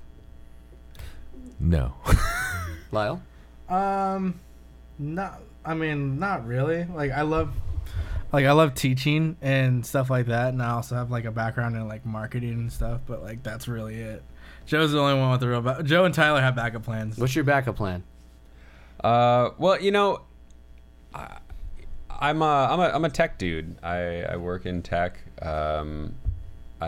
Music is my first love for sure, but I genuinely enjoy tech also. So I don't look at it as so much like a backup plan. You know, if all else fails, I do tech. It's just more like I love doing tech. I love doing music. You know, more. you could do something if something happened, but you're not thinking about it. Yeah. I mean, like it's always available. And you know, again, I work in tech now, but music has always been since I was 4 years old. Music has always been my passion, and that certainly hasn't changed. So it's available, but I guess I just don't really worry about it. Good. Forget those backup plans. Give it everything. Yeah. I'm counting on you guys. I have no backup plan, dude. I don't have anything I'm good at. Dude, I mean, 99% of the reason I started this damn podcast is because I want to build this community and show people that music is still in the forefront. Yeah. That there's a whole new surge of it coming, that it's all possible for anybody that really wants to put on the work. You guys are putting in the work. You better not fucking stop. No, definitely not. I like it. No. Because if you do, I will sneak into your houses at night. Yeah. Be careful. Hear that, Yeah. Xavier? You hear that, Tyler? Yeah. And Yeah, Lyle? tell Tyler this. Make Tyler listen. Tyler, dude, where are you? So speaking of the great band Mr. Cole, what can we look forward to? What's in the future? Tell me everything. Everything. Wow. Okay. Well, we're very soon recording a video that is actually like a super cool concept that we're not going to tell details about, Xavier. We're not going to talk about the specifics of it. Mr. Overshare. I love him. But so we're working with this crew that again, because we're a Craigslist band, I'm pretty sure we found them on Craigslist Yeah, also. we did. But Trademark that, kudos to Xavier. Tyler on that one again. This small little team that is super creative, and it's just such a cool concept that I don't think any of us have ever seen done in a music video before. And so I'm gonna leave it pretty as kind of a teaser, like but it. we've started the process. We're in kind of like a pre-production planning phase. We're gonna be filming in a few weeks. Fuck yeah. And it is gonna be really, really amazing. They do such cool work. We'll talk about who they are at a later date and release more information. But that's kind of the next big thing on our radar. Aside from Can that, I ask what song you're doing? No, you can. Well, you can, but we're not gonna tell you about it. Dirty bastards. Yeah. I expect a personal text when you bring it. We can hook that up. But yeah, it's that's really exciting because that's a big deal for us. You know, we get a bunch of B-roll footage and photos and stuff all the time, but this will be like the first time the four of us are together in a video, and it's with such a unique idea that we're just we're pumped. We're very pumped about it. Aside from that, we're writing and recording. We always have multiple songs in the works, working on that, and just kind of the path that we're talking about of really trying to start growing a relationship, I think, with the fan base. Give your social media tags real quick because I want people to get involved.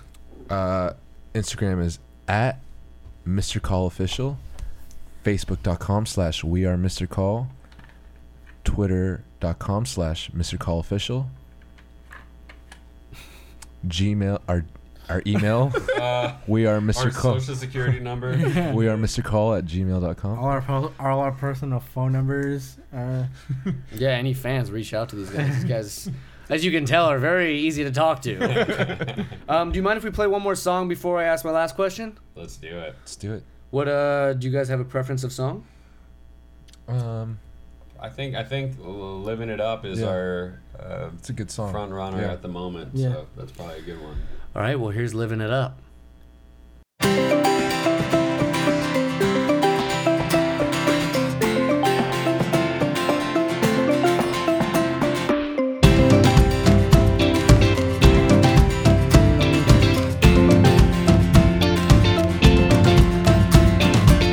I'm a highway breakdown with my thumbs out, pulling dust from the pockets of my jeans.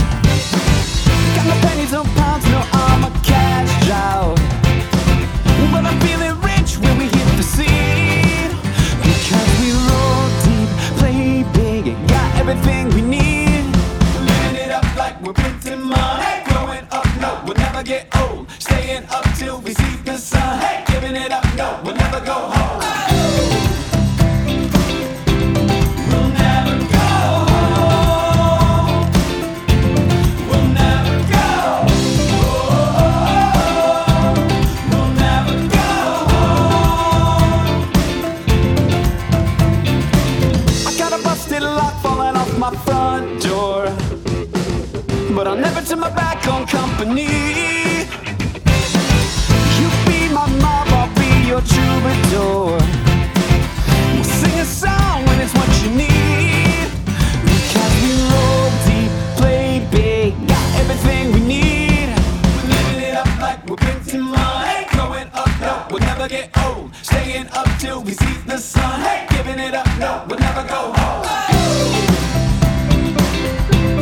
We'll never go home. We'll never go. We'll never go home. We'll never go. We'll never go home. We'll never go. Living it up like we're printing money, growing up, no, we'll never get old, staying up till we see the sun. Hey, giving it up, no, we'll never go. Living it up like we're printing money, growing up, no, we'll never get old, staying up till we see the sun. Hey, giving it up, no, we'll never go home.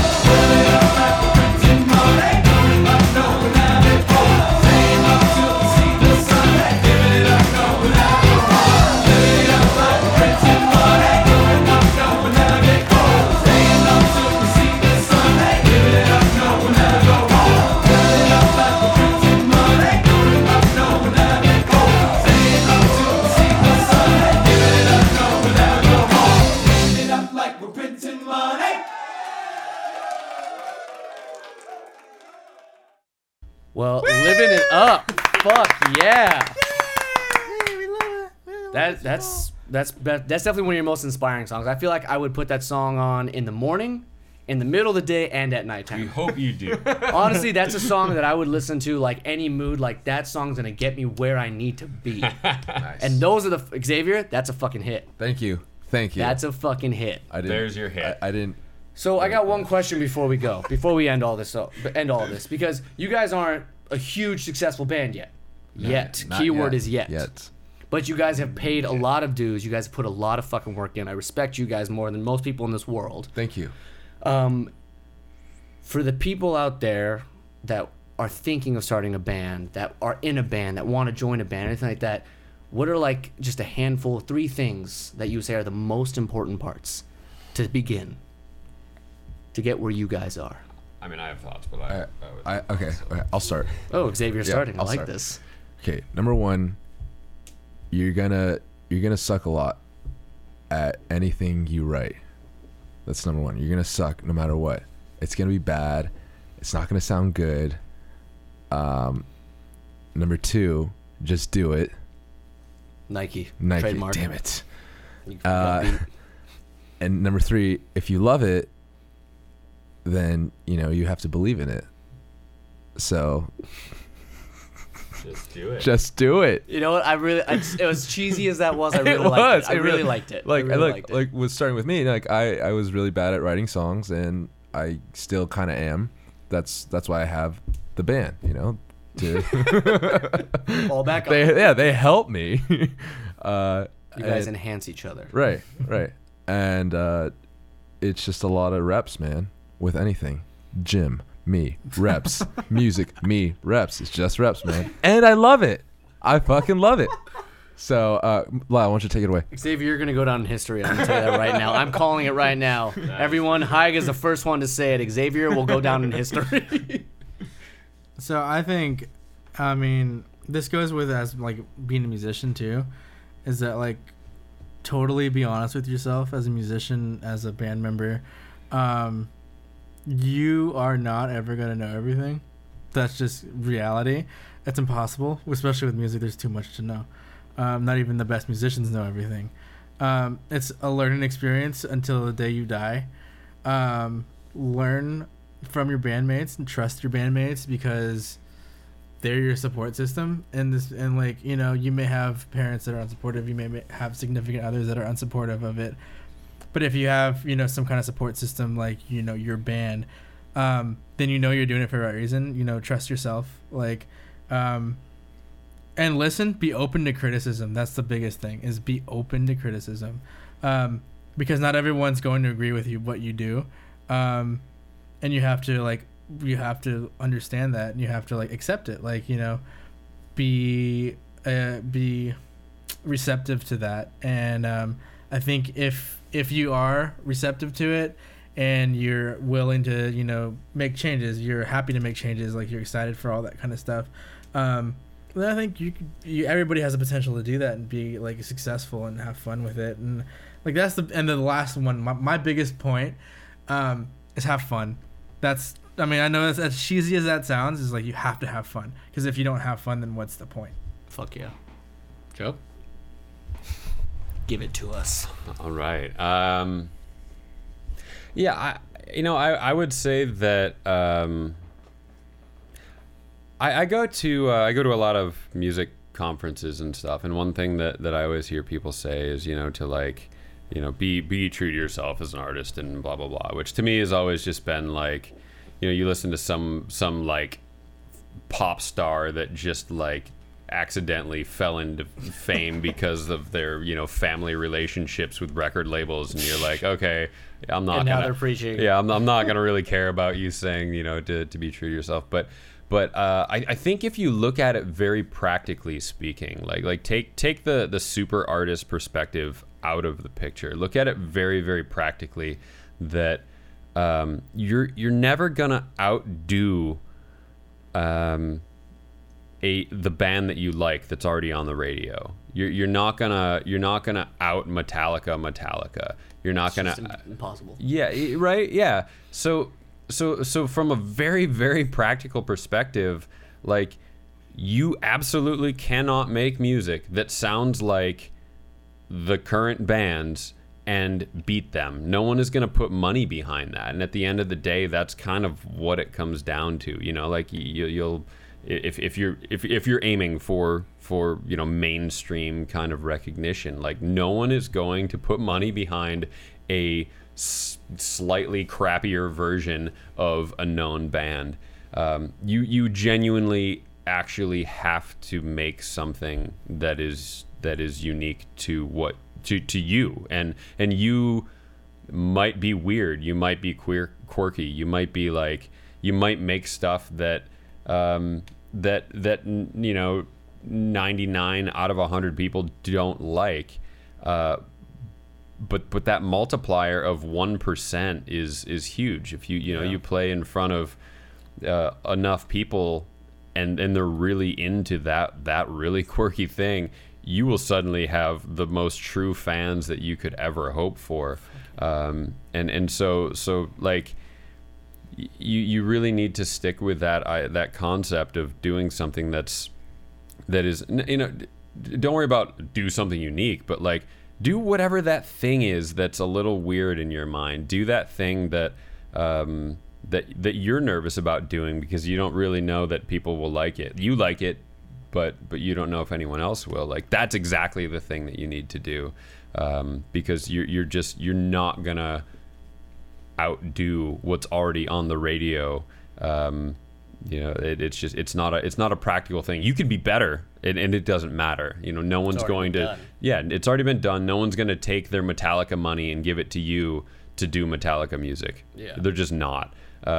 It's not practical. So you have no option if you want to be successful and make music that people are going to be attracted to as a unique artist anyway. You literally don't have an option but to make something that is unique to you. So do that, and do it unapologetically. And when people don't like it, I would consider that a good sign that you're being intentional about what you're doing. And because when you find the people that do like it, they're gonna latch on that much more. Jesus, that was beautiful, all of you guys. That was incredible. I feel like I'm just going to cut that whole part out and sell it as like a motivational book, audio book. That was incredible. Well, guys, I can't thank you enough for coming on to the podcast, the Studio Corner. This is the first band I've done. It's been nothing short of a pleasure. I cannot wait to see what happens. Don't give up, don't stop, or else you will face me, and that's not a pleasant sight. Hello, dude. Well, thank you so very much for having us. We're honored. We're excited to sign the sign. Sign the banner. Fuck yeah. Hell yeah. Well, everybody, this has been the Studio Corner with Mr. Call. Be sure to follow them on their journey to ultimate fame, Xavier. Yeah. Awesome. Thank you, Haig. Appreciate it, man. Thanks, Haig. Peace.